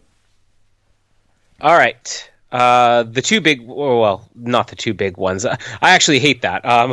Going along with what you're saying about the Oscars, you know, eliminating certain categories. What I hated was a couple of years ago when they took the actor and actress category, and whereas everything else was just they read the nominees, in this one they're like every single nominee, you'd have somebody come out and give this speech on them, like some other famous person would be like, Kevin Spacey, I once worked with him, and it went on for like 20 minutes, and I hate the idea of elevating the actors above everybody else, but let's be honest, like these are the ones that are going to get the most attention. So, Best Actor, Christian Bale in Vice, Bradley Cooper, A Star Is Born, Willem Dafoe in At Eternity's Gate, Rami Malek for Bohemian Rhapsody, and Viggo Mortensen, Green Book. Well, what's your pick? On a personal note, I would be happy for any one of these guys to take this award. This is one of those years where I like every single one of these. Absolute personal, if I looked at this and was straight away like, I want one person to win this over anyone else, not based on what they are, but more of a career one, kind of what we're going to get when we get to Best Actress. Willem Dafoe. I want Willem Dafoe to win an Oscar. That way I can also say I've interviewed an Academy Award winner, so, you know, personal reasons. Yeah. But I love Willem Dafoe, and I just think he's so overdue for an Oscar. You know I'm going to go with Rami. You know I am. Yeah. I'm going to stick with that. But like, this is honestly one where I will be happy with anyone who wins this category. Like, I'm a huge Christian Bale fan. I think, you know, the efforts that he went to get this one, I think it will be between him and Rami Malek. I think Viggo Mortensen, you know, purely for the fact too that, like, if you looked at him in Lord of the Rings and looked at him in this, like, holy shit, man, that man's changed. And I'm a huge Bradley Cooper fanboy, and you know, he will officially become the new Leonardo DiCaprio after this year for not winning. So he'll win next time he's nominated. So yeah, I mean, Bradley Cooper still snubbed for Best Director. We'll get to that in a minute. But yeah, no, I'm going for Rami. I think that I, unlike yourself, thoroughly enjoyed his performance, and I think that he will win it, as well as personally wanting him to win it as well. Again, I just want to say, I didn't think it was a bad performance. I just think it's a bad movie, and there's nothing that he has to work with that really gives him anything to deliver other than, wow, that's such a, you know, perfect impersonation of Freddie Mercury, because everybody's like, oh, he just nailed Freddie Mercury. But if Freddie Mercury had never existed and this was just an original movie, an original screenplay, and an original performance, nobody would be saying he deserves an Oscar nomination, because the dialogue's not great in this movie. The character is written sloppily, and he spends the majority of the movie lip syncing. I mean, it's not his voice. I'm not going to be critical of that. I think it was the right decision of the movie to not have that, but that's why it doesn't deserve as much praise as it's getting, because it's not as much. I mean, I'll go through this list here. I think that he does give the weakest performance of these five, but I'll also say I'm not crazy about a lot of these performances here. I'm a massive Christian Bale fan, and if Christian Bale wins any award for his worst performance ever, I'm going to be thrilled. Because from before he was ever even Batman, I was just such a huge Christian Bale fan. He's had so many better performances in this, and the only reason I think I wouldn't mind if he won for Vice if this was his win, because I know that he's won for a better movie with The Fighter, and he's been nominated for better movies like American Hustle. This is going to sound really weird, but my personal favorite out of these five would be Bradley Cooper. I thought his performance was so good, and I'm not a Bradley Cooper fan. Rami Malek wasn't crazy about, but here's the other thing. I love Willem Dafoe, but I watched Eternity's Gate today. I'm not crazy about his performance at all. And a couple of years ago, well, we're talking like a decade, I guess now, Bryan Singer, Bohemian Rhapsody, made a movie with Tom Cruise called Valkyrie, which was a really fun movie. It wasn't like a movie that deserved a Best Picture nomination, but it was about an assassination attempt on Hitler from, you know, members of the Nazi Party. And there was a decision that was made that was considered controversial at the time, where Tom Cruise wasn't really given an accent. He was just speaking an American accent, and every other actor was too. I mean, Kenneth Branagh was not speaking in a German accent. He was doing British. But the decision was kind of made, and it was kind of a joke towards Tom Cruise. Well, he can't do an accent because he tried before. That's one of the problems I feel with At Eternity's Gate, because I don't know why. Willem Dafoe's a good actor. He does no accent in this movie. You're just listening to Willem Dafoe, and it was very distracting to me, because I didn't walk away from it feeling like I watched Willem Dafoe transform into a character, you know, whether he's a real person or not. It just sort of felt like this is a good performance. I wasn't blown away by it. And that's really all that At Eternity's Gate really has going for is Willem Dafoe. And he's one of these actors I feel like, you know, he's been nominated, 2 years in a row now in different categories, but 2 years in a row. I think we're just in this age where he's going to be the Meryl Streep or the Glenn Close, where we're going to very soon get to the point where it's like Willem Dafoe needs to win an Oscar. It's his fourth nomination, isn't it? Wasn't he nominated twice previously before these last 2 years? Yeah, and I mean, I think his first nomination was going back almost 30 years now. There's just been so much love for Willem Dafoe lately. I want to see him win it for a better movie. Viggo Mortensen, I mean, I would give a lot of praise to him just because, like you said, it's not like Viggo Mortensen. Even taking away Lord of the Rings, most of the roles he's had, even fun movies he did, like he did a movie called Hidalgo right after Lord of the Rings, which was like a family, it was like a family adventure movie, and he was kind of playing a fun type character in that, but he just he has very dry delivery, and Viggo Mortensen is such a good serious man, like in the great Canadian movies that he made with David Cronenberg, A History of Violence and Eastern Promises especially. He's amazing, but he's so funny in this movie. And he's such a goofy character at times and a slob, just totally unlike Viggo Mortensen. I mean, him and Bradley Cooper are the two performances here where I'm like, they belong there. I don't know if they're like classic performances, but they belong there. But I will agree with you, Rami Malek's going to take this. I just think that it's a shame because it's the same reason Cate Blanchett won for The Aviator. Here's a celebrity that everybody knows, and boy, they did such a good impression of that celebrity. It must be a brilliant performance because they did a good impersonation. I mean, there's Elvis impersonators out there that do perfect Elvis impersonation. You put them in a bad movie, you're not going to say, let's give them an Oscar. That's just my opinion, but I think he will take it. It's an interesting category, though, when you look at the ones who are nominated, because obviously Christian Bale's won one, but I mean, he's been his fourth nomination as well, isn't it? Or third, fourth nomination. I mean, everyone in this category has been nominated multiple times. Christian Bale, the only one who's won one. Rami Malek's going to come in here with his first nomination, first win. Like, you know, poor old Bradley Cooper, Willem Dafoe, and Viggo Mortensen. This is his third nomination. I didn't realise he'd been nominated that many times before. So, you know, I like it when you get those years when kind of you got everyone's never won one and they've been nominated for multiple ones, and it's kind of like, yay, finally someone's going to win one. But yeah, as much as I'm going to be thrilled that Rami Malek's going to win it for this, it's also a case of I'm going to feel bad for the others to not win it as well. So fingers crossed for a tie, a five-way tie.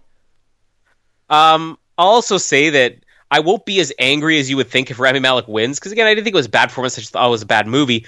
But also, this is not a great category this year. There are a lot of average performances in here. So if he wins, it'll just sort of be like, could have been worse. I mean, he could have beaten somebody who really deserved it. Best Actress. Here's another one I'm kind of torn on. So Yalitza Aparicio in Roma. The daughter. The daughter. Well, not the daughter. The maid. Thank you. Yeah. I went mother, daughter. Glenn Close in The Wife. Olivia Colman for The Favorite. Lady Gaga for Star is Born. And Melissa McCarthy for Can You Ever Forgive Me? What's going to win it, Ben? Oh, look, I watched The Wife. And yeah, it was an odd film in how I would... Like, it was kind of... It was a bit bland, but it was one of these movies where you were drawn into it by the acting. Like the storyline itself was very bland, but it was kind of interesting, and like I kind of went into this thinking it was going to be like a preachy kind of like, oh, you know, she's had a terrible life because she's a woman sort of film, but like it was done in such a way that I didn't leave it feeling that way. And Jonathan Pryce, like Elliot Carver, like wow, why was he nominated for an Oscar? Like Jesus, I would replace, like honestly, in the Best Actor category, I would take all five of those guys out and put Jonathan Pryce in there. Like he was robbed this year. Yeah, he was great. I think the more I think about it, I enjoyed it more than I realized at the time. But I mean, it's not going to be one of my favorite films. But look, I am a Glenn Close fanboy. I love her so much. And there was a reason why this was kind of the only one out of the ones that I did my homework was to watch it, because I wanted to be able to watch the film that she will win an Oscar for. And like, you know, Damages is one of my favourite TV shows of all time. I purely watched it because Glenn Close was in it, and I heard such rave reviews about her. You know, she's just such a good actress and has been robbed for how many years of not winning. I mean, was this like an 8th or 9th nomination or something ridiculous?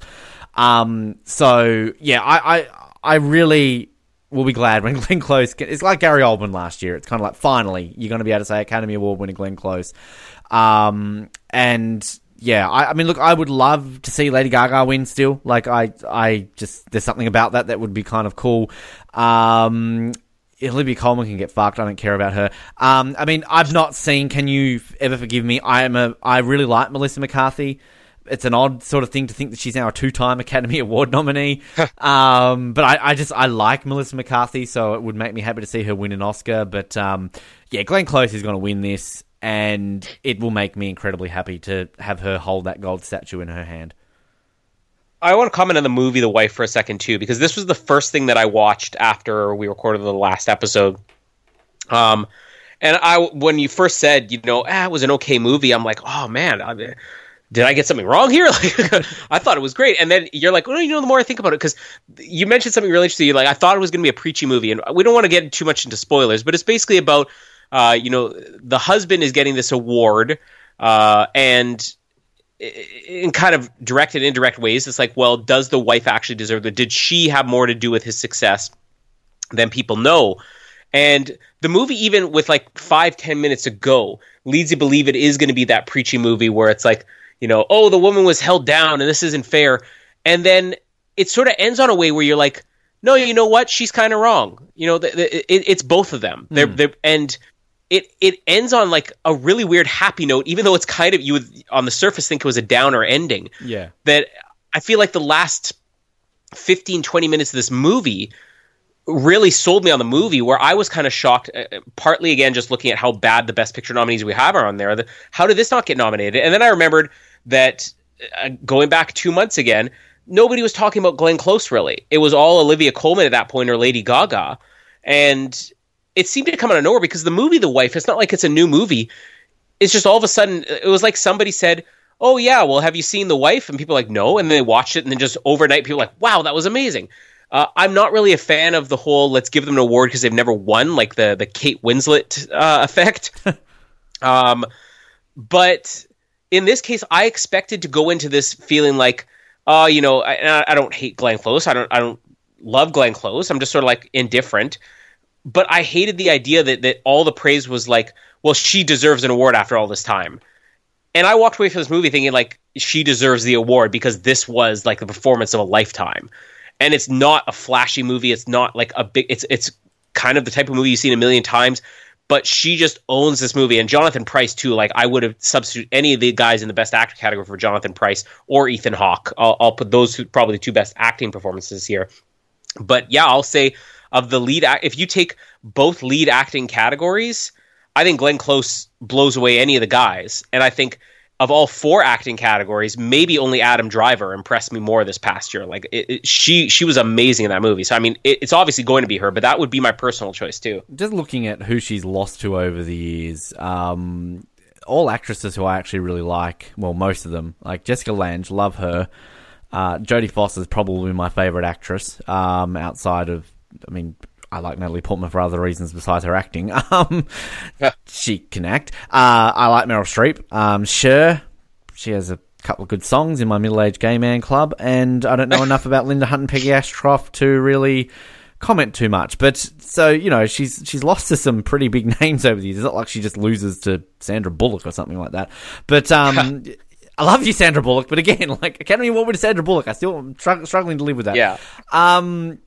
I don't know what my point is. I'm just saying I love Glenn Close, and give her the gold now. Like, gosh, I'm just smiling already. It was like last year. I was like, oh, Gary Oldman's going to win an Oscar. Like, you know what I want to see happen, and people who see The Wife might get this. I want to see Glenn Close win, and then I want to see Jonathan Pryce storm out and demand the award. That's how I want Oscar night to end. Yes.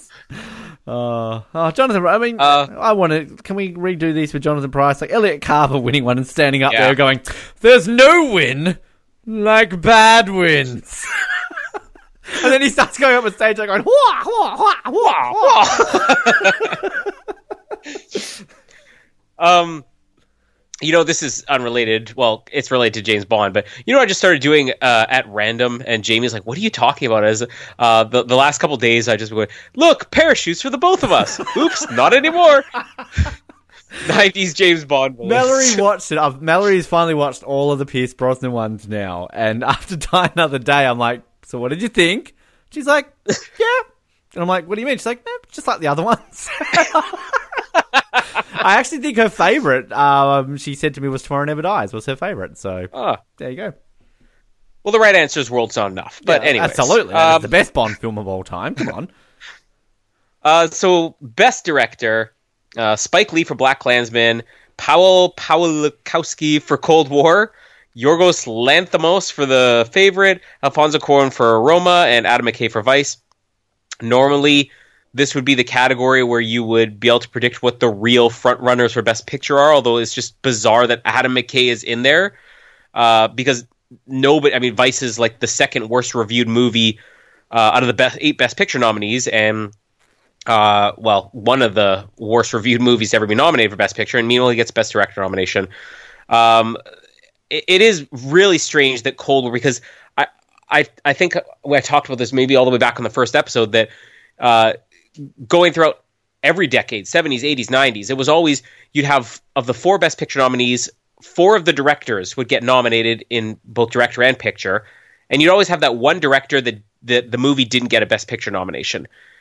Now we have 8 to 10 nominees every single year, and somehow Cold War still doesn't get a Best Picture nomination, yet it gets Best Director. It's just weird.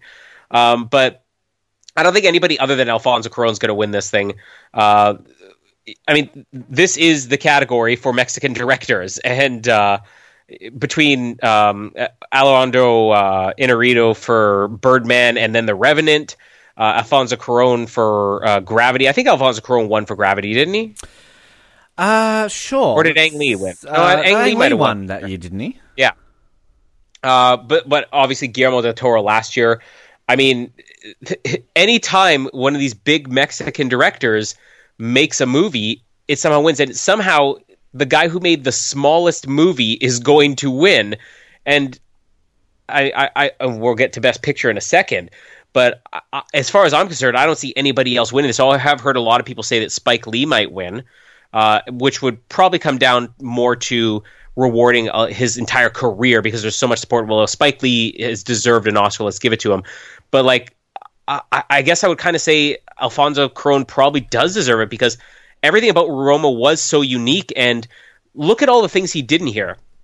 I mean, cinematography and screenplay, producer, 6 categories this guy's up for, or whatever it was.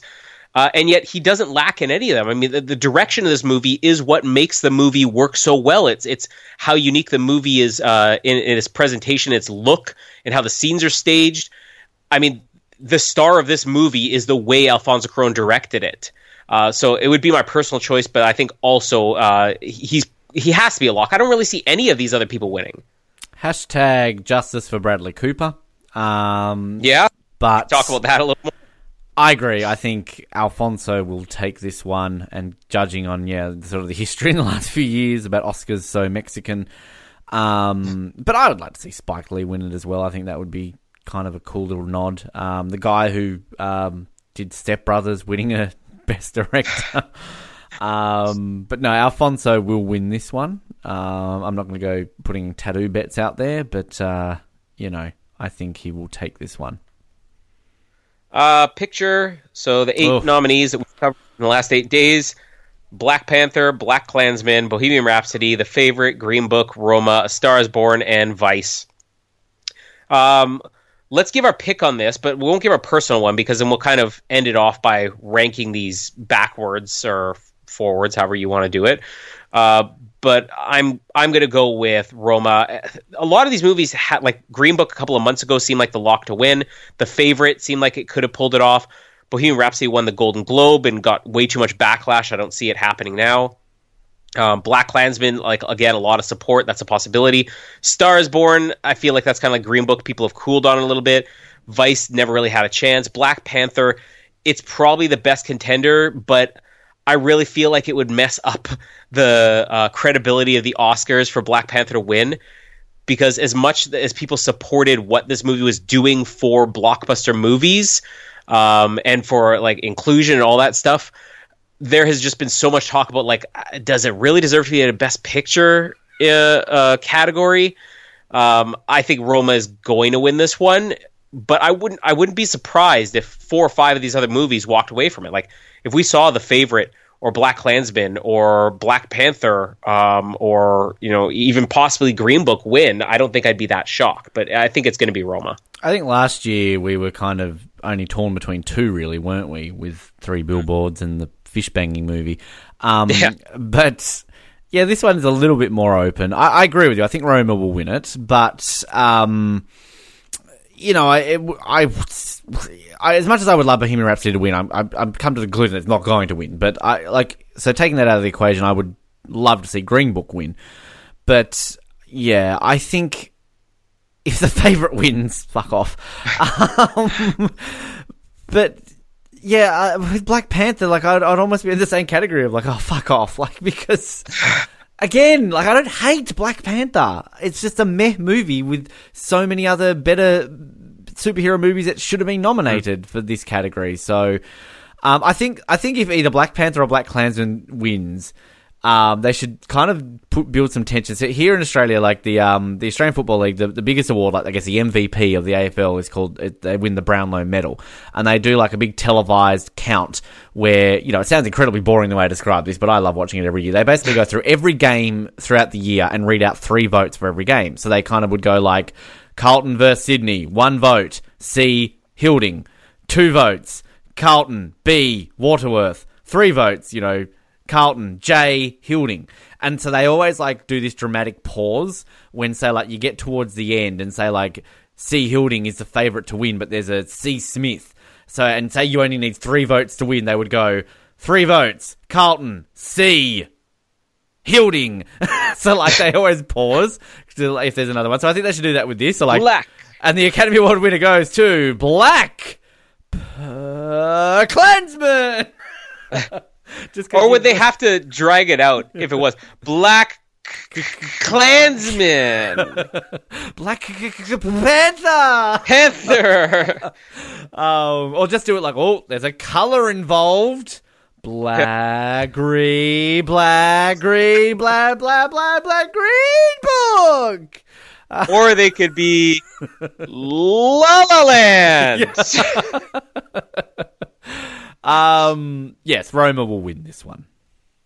So we've agreed on what are the 4 major categories that are probably likely to be the last 4 categories. We did. The only ones that we didn't agree are the 6 main categories is Ali and Grant. We went different. But yeah, no, the 4 main ones, we've all got the same. So when we go through watching this and doing our tallies, by the time we reach the last 4 awards, we'll already know which one of us wins, because we're going to agree on the last 4 categories. Unless there's like a, you know, like to honor editing, that will be the final film of the night. Yes. They deliver Best Picture, and it's like, and for those of you just joining us, Best Editing won while we were doing the acceptance speech for Best Picture. And now, saving the best for last, to present the award for Best Animated Short, Meryl Streep. And the winner for Best Animated Short, Meryl Streep. The award for Best Animated Feature, Meryl Streep. The Best Popular Movie goes to Meryl Streep. And the Grammy for Best Cover Art goes to Meryl Streep. And the host of this year's Academy Awards, ladies and gentlemen, Meryl Streep. And the host for the 2032 Summer Olympics, Meryl Streep. Ladies and gentlemen, your next president of the United States, Meryl Streep. She wins everything, everyone. Like, now we get to rank these things, I guess, in backwards order of the 8 best pictures. We cover these day after day, and you did post your rankings. I think I mentioned this before. After you'd finished all the movies, and I saw you put up, I've ranked the best picture nominees, and I saw one movie at number 1, and I immediately stopped reading.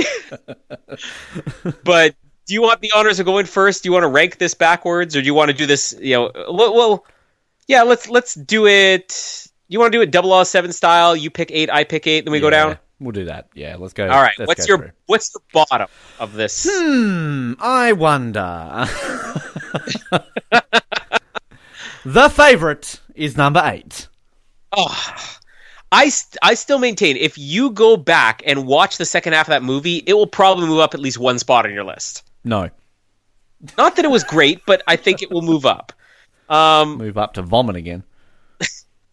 I'm putting Bohemian Rhapsody last. Boo! No surprise. It's the worst Best Picture nominee I've seen in a long time. It's not an unentertaining movie, but I said it's basically like a VH1 or Lifetime biopic that they put out. And I can happily say I watched the first 10 minutes of Crazy Sexy Cool, the TLC story, and it is at least on level with Bohemian Rhapsody. So I want to see Crazy Sexy Cool on a list like this one day. What's number 7? Number 7, the favorite to win the Best Picture, and my pick to win the Best Picture, Roma. Well, I just think at the end of the day, like, a lot of this, my personal choice comes down to rewatchability and films that I'm going to go out and also watch and enjoy and kind of think about. And again, I didn't dislike Roma. I rented it from memory, but if I'm going to go through this list and go, fuck, I really want to watch a movie, I'm not going to sit there and go, fuck, I really want to watch Roma again. Like, it's honestly going to be a movie that I will never watch again in my life unless we, decide to go in the 100th anniversary of Oscars, let's review every single 100 Best Picture winner or something like that. So, yeah, I'm not going to watch this movie anytime soon, even though I think it will win the Best Picture and deserve the Best Picture. It's a decent film, but just not my favourite. It deserves it, just not as much as 6 other movies out of these 8. Fine, I'll give it 6.5, not 7. Does that make it better? I'm going to go with number 7 is Vice, which I think is... Are those the only 2 that I binned out of these, or did I bin more than that? You rented the favourite because you're an idiot. I think so. Yeah, you did bin Vice. Yes, you did. Here's the thing. Vice was a way more entertaining movie than Bohemian Rhapsody. And Bohemian Rhapsody was not unentertaining. Vice was a better movie than Bohemian Rhapsody, but still just didn't work. And I think at the end of the day, it was too forceful in its opinions and too preachy to a point where it probably shouldn't have been. And it just became confusing, whereas they could have just made it a satire. And instead they tried to make political statements while mixing with satire. It was a very confusing movie, and I just feel like there was probably a better movie that could have been made by a different director who wasn't trying to force his own political opinion so much. I will talk about Vice soon. All right. Number 6 is Black Panther. Again, I don't hate Black Panther. It's just, as I've said so many times, it's very overrated, and it shouldn't be in this category as a superhero film getting nominated for Best Picture. I think I can list 10 easily that should have been in this before this. So, and it's not even my favorite Marvel film. Like, I think when I ranked all the Marvel films, I didn't even put this in my top half. So, again, not a terrible film. It's a rewatchable film, but overrated. Well, number 6, Black Panther. Big surprise, but I will say this. I think it got better on a second view for me. I feel like the first half of the movie is really strong, and that's kind of similar to what I said about A Star is Born. But where I will give it credit is I feel like this is the first superhero movie, or at least the first Marvel movie, that really takes itself seriously. It's not just, I'm not even talking about the overuse of comedy that they've had, ever since Guardians of the Galaxy was a hit, where every superhero movie now is just a comedy first and then a drama second. But I feel like it's classy.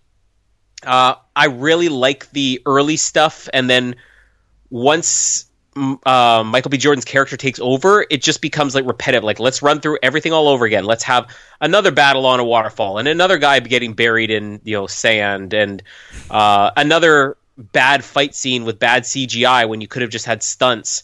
And particularly the last act just falls apart, and I've talked to a lot of people who really did like this movie, and they all kind of agree with me on that, especially last act of the movie, and say, yeah, I didn't think that it was great at the end. It's like, but I liked all the early stuff.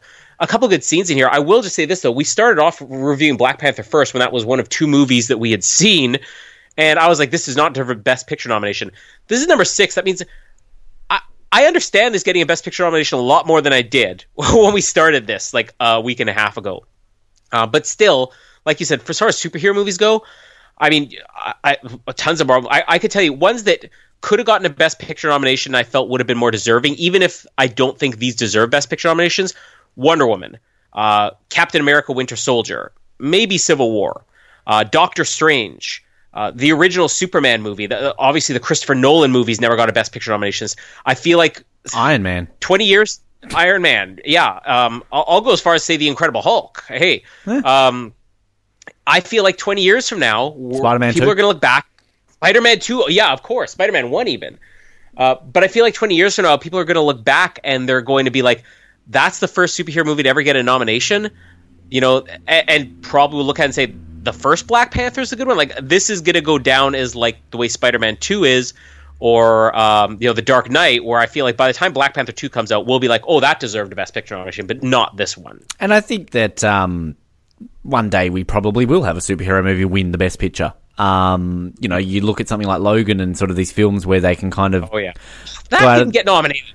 Yeah, I mean, I've not even seen Logan and I'm angry about that. But I think that it will happen one day, but I just really hope that day is not tomorrow. So yeah.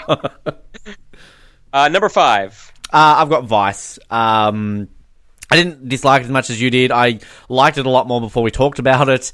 I'd watch it again. I think kind of it was one that I still got a sense of enjoyment out of it, but I definitely fanboy a lot more over W. I think W is a much better film, and again, it just made me want to watch that, so I'm looking forward to covering that later in the year here on the Oz Network. But yeah, number 5, why not? Vice. I'm going to go with The Favorite. Oh. And again, I did love The Favorite. I did feel like there were elements of the movie that worked, and I would have taken a different approach to it and just made it the political story. I definitely liked Black Panther a lot more than this. I probably was more entertained by even Vice, but I felt like this was a better movie. It was definitely better made. The performances are better in it, and it feels like a movie that would have been harder to make than something like Black Panther, which is almost like anybody can make a Marvel movie at this point. So how much credit is it really reserved? So yeah, I mean, I give a little bit more credit to The Favorite than you do, although it's sad that we're now at number 5, which is, if this were the old days, the proper way of doing Best Pictures, you'd have your 5 best of the year, and I would put The Favorite among the 5 that deserves it. Like that kind of makes me sick about this year, because it's not a movie that deserves a Best Picture nomination still. Yeah, no, you're an idiot. Moving on. 4. Number 4, I have Black Klansman. I think that it was entertaining. It was, educational in a way that it's kind of like, again, you sort of watch a film like this and think, holy fuck, like we live in a world where this happened, and some would argue where it's still happening. But yeah, I mean, Adam Driver, like, it's 2 films I've seen him outside of Star Wars now with this and Logan Lucky, and just the depth of acting he can do. Like, I really appreciate him as an actor. Denzel Washington's son, just fantastic, and he's just going to be an absolute star. All the family members of like Steve Buscemi and all these other people as well. Just a good film. It's just an enjoyable film. So yeah, Black Klansman. My number 4 is A Star Is Born, and I kind of said it all yesterday. I mean, there was a point where I thought this would have been close to the top of my list because I was loving the first half of it, but it's just the second half was it was too generic for me. I'm really sold on Bradley Cooper's performance, especially. I think Lady Gaga has some brilliant moments, but it's a good starter performance. I will give Bradley Cooper as a director credit for getting that performance out of her. For someone who's not an actor, I mean, you have to give the director. People always talk about the director getting credit for how the movie looks and how it's paced and how a story comes across, but like they bring the performances of the actors. So all the credit to him for that. This probably would have made it higher, but I will say this is the first one of these 8 where I feel like this is something that in another year I could accept getting a Best Picture nomination, if that makes any sense. Yeah, well, I'll just jump in and say I've got it at number 3, and I think kind of a lot of that also is the depth of what we've got this year in terms of Best Picture nominees. Because, like, I mean, I really liked A Star Is Born, but I didn't absolutely love it. And kind of my opinion of it just kind of stayed the same after seeing it at the movies and then watching it again. So, yeah, I agree with everything you said. I maybe am not as indifferent in the second half as you are, but it's not to take away from what you're saying. And I think kind of, Bradley Cooper was fantastic. Lady Gaga was fantastic. And it's a film that I feel I shouldn't like, but yeah. I did. So, and yeah, one I would happily watch again. All right. My number 3, and I was so torn wanting to put this higher, but I'm going to go with Green Book. And I'll also say that this is one of the 3 that I thought like really belonged here. The only reason I would put it lower is just because I do feel like, similar to Star Is Born, I've seen this movie before. We talked about it last year with a lot of the ones like Lady Bird, that just great movie, but you've seen that movie many times before. And especially with, like I said, the 90s movies like As Good As It Gets or Driving Miss Daisy, this is a movie that's been done before. Is it done better than those? I don't know, but it's easily, I think, the most watchable of all these movies.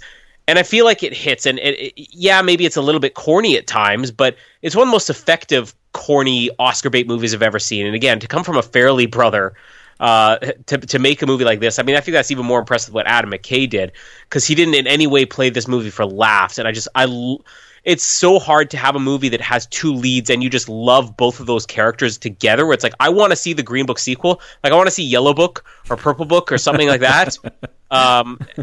Because I think like you could build a TV show around these characters. Like it was so much fun. I think it's going to unfortunately go down as one of these movies where people are like, oh, Green Book, that was just sort of overrated. Maybe it was a victim of having too much praise too early, where it didn't have a chance to really build, and people kind of just reject it, where they're like, well, I expected something a little bit, more unique than that. But I mean, it's such a good movie still. Well, that's my number 2. Agree with you. And yeah, I had no expectations into this film, none at all, and just was completely blown away by how much I enjoyed it. And it's a shame that it's not really in with a shot to win the Best Picture anymore. But I agree with everything you said. I'd like to see a sequel. I'd like to see a TV show out of it. Just really enjoyed this film, and I feel bad that it's getting as much criticism as it's getting around a lot of what it's getting. But it's just the day and age we live in, sadly. But my number 2 film, and possibly my number 1 outside of the context of my number 1 was always going to be my number 1. And what is your number 2? That was my number 2, Green Book. Oh, that was your number 2. Well, that was quick. Yes. Good. Moving on. My number 2, which also will give away what my number 1 is, and my number 2 is Roma, which I think at the time I was watching it, I wasn't really blown away because I was paying so much attention to the story. But I mean, it's just, it feels like you're in the world, and I really wish I could have seen this on a big screen. It's so weird for a black and white movie that went straight to Netflix. Feels like something that should have been released theatrically. And obviously this is technically the lowest grossing of all the Best Picture nominees because it didn't really get more than just a couple of theaters for a weekend or so. But I feel like you could have released this and it could have been a black and white Mexican movie that made $100 million, because I felt watching this the way that, people should watch feeling like Ready Player One or Avatar. Like I was living in this world. And the more time that passes, I'm glad that we're doing this 2 weeks later, because I probably would have put Green Book above this 2 weeks ago. I just think there's something so impressive about this movie, and I wish I could put my finger on it. It feels like you're in this movie. It feels like you're part of the scene, and that's all Alfonso Cuarón. I mean, the characters are okay. The story is not that interesting. It's all right. The dialogue's okay. It's just the movie it looks and feels a certain way that, like, I can't really put my finger on it, but, like, I want to see this again. And I want to see the sequel. Where's Roma 2? Where's the Roma Extended Universe? It's called... Let's see more mopping. Parisa or Barcelona, or I don't know. I'm trying to go with European cities there. Bad joke. Look, I mean, again, I can't disagree with everything you said, except for the fact about watching it again. I don't really want to watch it again anytime soon. And I'm not going to be upset that this will win Best Picture. Didn't hate it, but I just liked 6 other movies better than this film. And then your number 1? We're out of time, ladies and gentlemen. Sorry. Bohemian Rhapsody. And I think probably I will go out on a limb, and I know we're going to talk about a few of these in just a second as well, about outside of the Oscar noms, what are our favourite films. And I would say this was my favourite film of 2018 as well. So it'd been a while since I'd left a cinema and just been absolutely blown away and loved a movie that much as I did with Bohemian Rhapsody. I straight away remember saying to Mallory, like, can we go see that again? And... yeah, still love it. Absolutely love this film. This will be one that I will probably watch yearly. And just, I want to watch it again right now, to be honest with you. So, yeah, Bohemian Rhapsody, by far my number 1, and I'll just say it now, my favourite film of 2018.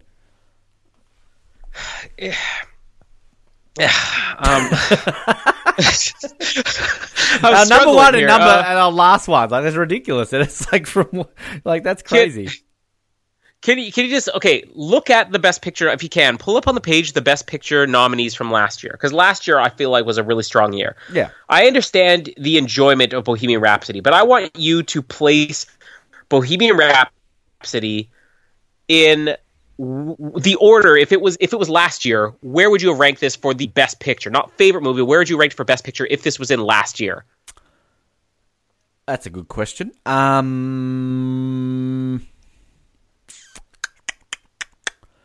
Maybe 5th. So I can accept your opinion a little bit more then, because you're basically saying this is a bad year. that the movie that's by far your pick for even Best Picture would maybe make the top 5 if this were last year. I mean, look, ones I would put ahead of it, Shape of Water, I put 3 Billboards Outside Ebbing, Missouri ahead of it. I put Get Out ahead of it. Get Out. How great was Get Out? Like, Get Out was seriously, fucking fantastic. We got to do a Get Out episode just to say we did another. Yeah, I agree with you. Like, the more I think about how much I love that movie, but I get a bit skew-iff around sort of Darkest Hour, Dunkirk, and The Post, and even maybe Lady Bird, because I think I liked that more than you did. I mean, look, I'm going to put it ahead of Phantom Thread, and I would put it ahead of Call Me By Your Name.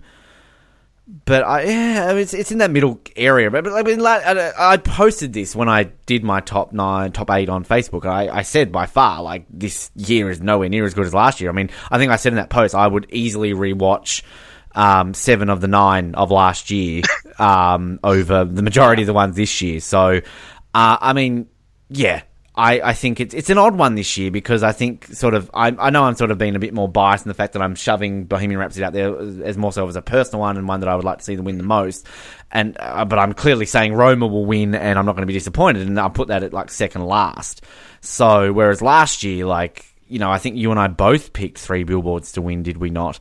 But again, we weren't disappointed at the Shape of Water one as well. But I think 3 Billboards was such a good film. But I think last year I said Get Out was by far my personal one that I'd like to see it. But anyway, that's a good question. No, I was going to call you Noah. Well, that's a good question, Noah. I've already replaced me. I'm just getting you in the mood to say Noah. For the record, it would still be last on my list if it was last year and all other years. Let's wrap this up by kind of just, I guess, we don't have to have any order to this. What's your number one? My number one... You haven't given your favorites? Number one for the favorite. Like, for favorite, I mean, we did a review on it. It's Mission Impossible Fallout. No, your number one. Like, you've been ranking these best pictures. You didn't tell me what your number one. I'm guessing it's Black Klansman. Right. You didn't talk about Black Klansman. Wait a second. You mean Mission Impossible Fallout's not nominated for Best Picture? No, sadly not. Yeah, okay, so Black Klansman. I've been waiting. You know, I've actually held off on talking about Black Klansman, you know, because I'm like, I'm going to talk about it and I completely skip it. Black Klansman... I feel like when I saw this movie, I didn't want to oversell it when we did the episode because we were reviewing it very early, and I wasn't sure how I would feel about it later on. And I don't really feel any different about it. But even when I first watched this, I'm like, I'm betting this is going to be my number one of the year because I loved everything. I just got the movie, and it's the same feeling I got, not to nearly the same extent, but similar to the same feeling I got last year when we finally got to 3 Billboards. I'm like, this is the classic I was waiting for. I do think First Reformed is a better movie than this, but this would easily be my second best of the year if we're looking at everything. And it's so much fun, and yet it's about these disgusting KKK racists saying the worst things imaginable, and it's got this cool 70s vibe about it. I mean, it works on so many levels, and it does get a little bit heavy-handed with like the ending montage, but I also understand that, and the ending montage doesn't necessarily carry the message most people might think. I think if you just look at it superficially, you'll come away from it thinking one thing, but if you really analyze it, it's saying something completely different than what you think. And just those two performances, like with Washington and Driver, I mean, it's kind of like the Viggo Mortensen and Mahershala Ali thing. Like, these two guys just own it, and I want to see Black Klansman too. I mean, I want these guys to do another movie together. I'd love to see these characters continue. There's no way that's actually going to happen, but yeah, I just feel like this is the only movie out of all these, and there are a couple that I really like Green Book and Roma, but I don't feel like those come anywhere near how much I enjoyed Black Klansman, how much I actually appreciated Black Klansman. And again, I don't disagree with anything you said. I think it was a great film. I would have had that number 4. So, yeah, I mean, sort of my top outside of Bohemian Rhapsody, like, you know, those second, third, and fourth are very kind of connected to each other, I think. So, just transitioning to, like, actually, I'm glad you brought up Mission Impossible, because we just transition into this, because Black Panther, we're talking about all these superhero films that should have been nominated and things like that. Why wasn't Mission Impossible nominated? And you know what? We're not alone in that. We are honestly not alone. There are so many people who have been like, Mission Impossible Fallout is legit a Best Picture worthy movie. And I think it honestly is. I mean, yes, it's a big blockbuster, and you can't take it as seriously as others, but it was the Dark Knight of spy movies, and that's what so many people said. Like, it was like the Dark Knight or like Skyfall. And I would say Dark Knight and Skyfall should have gotten a Best Picture nomination. Yeah. And I feel the same way with Mission Impossible Fallout. And it's not unusual to have just a fun blockbuster that could get a nomination. I mean, Avatar didn't deserve it, but it certainly got a Best Picture nomination. District 9, there's another one that's just kind of an action movie, maybe a little bit deeper on some levels. But like Mission Impossible Fallout, easily my favorite movie of the year, but I would put it up there. Like, if I were to have ranked the 8 movies that I think should have gotten Best Picture nomination, I would put Mission Impossible Fallout at least in the top 8 as well, for best as well as for favorite for me. Yeah, it's crazy to think that I feel like it just dropped out of conversation after a while, didn't it? Because when it came out, the amount of praise it was getting and things like that, but then there was just seemingly no discussion around it when it came to this point of the year. So, I mean, I felt Skyfall, remained in the conversation a lot longer than this did. And, I'm with you. I think Skyfall should have been nominated. But it's kind of like, you've always got these sort of categories of films, like, it's kind of, we're currently crossing that line of superhero films now getting nominated for Best Picture. So it's kind of, are we going to cross this line now with action films or sort of spy sort of, films? Like, does a James Bond or a Mission Impossible film deserve to be? And yes, they do. So, I really enjoyed Mission Impossible Fallout. I think kind of it wasn't my favorite film of the year, but I mean, it's probably my top 3. Kind of, I'm just looking here at the list of ones we reviewed last year, at least. Well, let's just go along with that. I mean, like, aside from, let's say best or favorites, we'll just kind of like free flow here. What were some of the other movies that, whether they belong in an Oscar list or not, like, were among your favorites or best of the year? It's an interesting sort of one looking at some of these ones, because I feel like overall last year wasn't as good a year as 2017, because I think kind of with, when it was easy last year when we sort of brought this question up, and I'm straight away saying like Logan Lucky, Baby Driver, like shows, ones like this, but I had to actually look at this list to even think of the movies that I did see last year. I mean, look, we mentioned already in this episode, I think you and I were much more fans of Solo than pretty much everyone else was. Yeah. Which is sad, because kind of, it was a good film. Sort of going through the other ones I reviewed last year, I mean, Deadpool 2, very much Deadpool 1. If you like Deadpool 1, you're going to like Deadpool 2. It's an enjoyable film. It's not a bad movie. Similar to Ant-Man and the Wasp. I enjoyed Ant-Man and the Wasp, but it was kind of obviously, very much the first one. Obviously, the big one really for me last year in terms of my personal fandom, Jurassic World Fallen Kingdom, which, look, I saw it twice at the movies. I haven't really kind of gone out of my way to watch it since. I will at some point this year, just because I generally always rewatch Jurassic Park movies every year. And look, I still enjoyed it on the fact that it was something different. It seems to be getting a lot more hate now than when it first was released. But again, it's sort of, it's left that door open, which is making me probably the most excited for a Jurassic Park sequel that we're ever going to get. Yeah. I enjoyed Johnny English Strikes Again. I mean, it was kind of just the same, but recycled. So there was that. Obviously, Avengers Infinity War, I enjoyed that. The Meg was shit. One of the worst films I've seen. First Man Agreed. Was there. Kind of, I still don't know how I feel about First Man. But yeah, I mean, even sort of ones I didn't see at the films from last year, like, Incredibles 2 was pretty decent.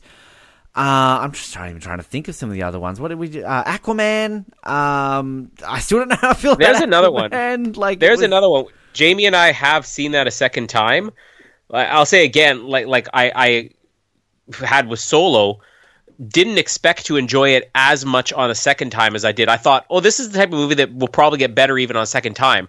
To me, it got way better on a second viewing. Like, I still don't think it's my favorite DC movie, but like, really enjoyed it. So I definitely say go out of your way to see it a second time. Yeah, I mean, it's gonna, when it comes out, I'll definitely, I'll be getting it. But yeah, look, I'm sorry to wrap it on, but I mean, Bohemian Rhapsody is my favorite still. But like, again, I don't know where I'd go after that, because it's just kind of, nothing really was just glaringly standing out as much as some films in 2017 for me. So, yeah, it was a weird year last year. So in terms of the films, so yeah. I mean, I'll say as far as like what deserved to be in the best picture, if we had 8 movies from this year, I would bump Bohemian Rhapsody, Vice, The Favorite, and Black Panther, and I would replace them with easily I'd replace it with First Reformed. I think that The Wife would potentially belong in best picture category. There's 2 movies that didn't really get any love that I am such a huge fan of, and they're maybe surprising that these would be the movies that would get a Best Picture nomination, but then again, Black Panther and Vice and Bohemian Rhapsody got a Best Picture nomination. A Quiet Place I already mentioned earlier. It is just kind of a blockbuster. To me, I saw it as like a really good M. Night Shyamalan movie. It reminded me so much of Signs, as if Signs was a silent movie. But it was just so effective, and again, challenging to pull off a movie like that where nobody talks and to have performances that are all just from facial expressions. And it is just kind of a monster horror movie, but it's so good and it's so entertaining, and it's something that I think has so much rewatchability to it. The main one I want to talk about, which is among the movies that I've seen that I could never get the person I saw it with to actually record an episode with me, is Sicario: Day of the Soldado. Which, are you familiar with the first Sicario at all? No, they're words that just don't mean anything to me right now. Well, Denis Villeneuve is Canada's biggest director, and I think it was one of the first American movies he made was called Sicario, that had Benicio del Toro in it, Josh Brolin, and Emily Blunt, and it was, I guess, a crime movie about the CIA going to war with drug cartels in Mexico, and it came out and kind of built a lot of steam the way that some of these movies like Green Book did, where it's it probably could have just been a straight to video thing, but it got a lot of people interested. Ended up on tons of critics' top 10 lists. Was nominated for a couple Academy Awards, I think for screenplay and for score and cinematography. I got a handful of nominations, but not a Best Picture. Day of the Soldado is the sequel to that, which focuses more on Josh Brolin and Benicio del Toro's characters. It's a completely different movie. It definitely is the same characters they played the first time, the same type of movie, but to me it felt like the way that John Wick 2 was to John Wick 1, where it was just taking everything to a different level. And I think because it was different from the first movie, it didn't get the greatest reviews. But I showed it to Jamie recently, and she's not into these crime movies at all, or CIA and drug cartels and these gritty, violent action movies. And she's like, that was such a good movie. And she saw the first one and enjoyed it too. That's the one movie I would say more than anything. Go to your race. You don't even have to see the first Sicario to get it, but it would help just because of how interesting the Benicio del Toro and Josh Brolin characters are. And the movie came out and was a pretty big hit, so I think we're finally going to get Sicario 3 as well. A couple others like Creed 2, didn't get a chance to do a review on it. My brother and I saw that. Not nearly as good as Creed 1. I mean, Ryan Coogler, who did Black Panther, made a much better movie with the first Creed. But as a Rocky fan, this was a sequel to Creed while also being a sequel to Rocky 4. And it is just more fun, kind of like the Rocky sequels. It's not quite playing it with depth. The way that the first Creed, it could have gotten a Best Picture nomination. It probably should have. Stallone did get a Best Supporting Actor nomination. This one's more entertaining, but I think it's still a really solid movie. Another one that probably I would replace a lot of those Best Picture nominees with it. Fallen Kingdom, I'll agree with you. I mean, it's a dumb movie, but it was fun, and I did get the 3D Blu-ray just because I got it for cheap. I didn't pay $40 for it. But it's not bad, and more than anything, it does have me interested in the third Jurassic World. Solo, I think, got better on a second viewing. Ant-Man and the Wasp, I thought was okay. I'm just kind of running through ones that some we did review, some we didn't. I forgot Tomb Raider. Tomb Raider, that was average. Yeah. I feel like if we were to re-review that now, I might lean closer to a bin. But I mean, I'd have to rewatch again. Bumblebee, which I recorded with one of my nephews, which he sort of said he wanted to see Bumblebee and none of his brothers wanted to go. I'm like, well, I'll go see it. Why not? And he came and we saw Bumblebee and he slept over at my house for the night. And I was just shocked because I think I loved Transformers growing up. I liked the first movie, hated all the sequels. And no joke, Bumblebee is such a good movie. I would put it up there among my favorite movies from last year. And that's from somebody who's not a fan of the Transformers movie. It is really good, and shockingly good.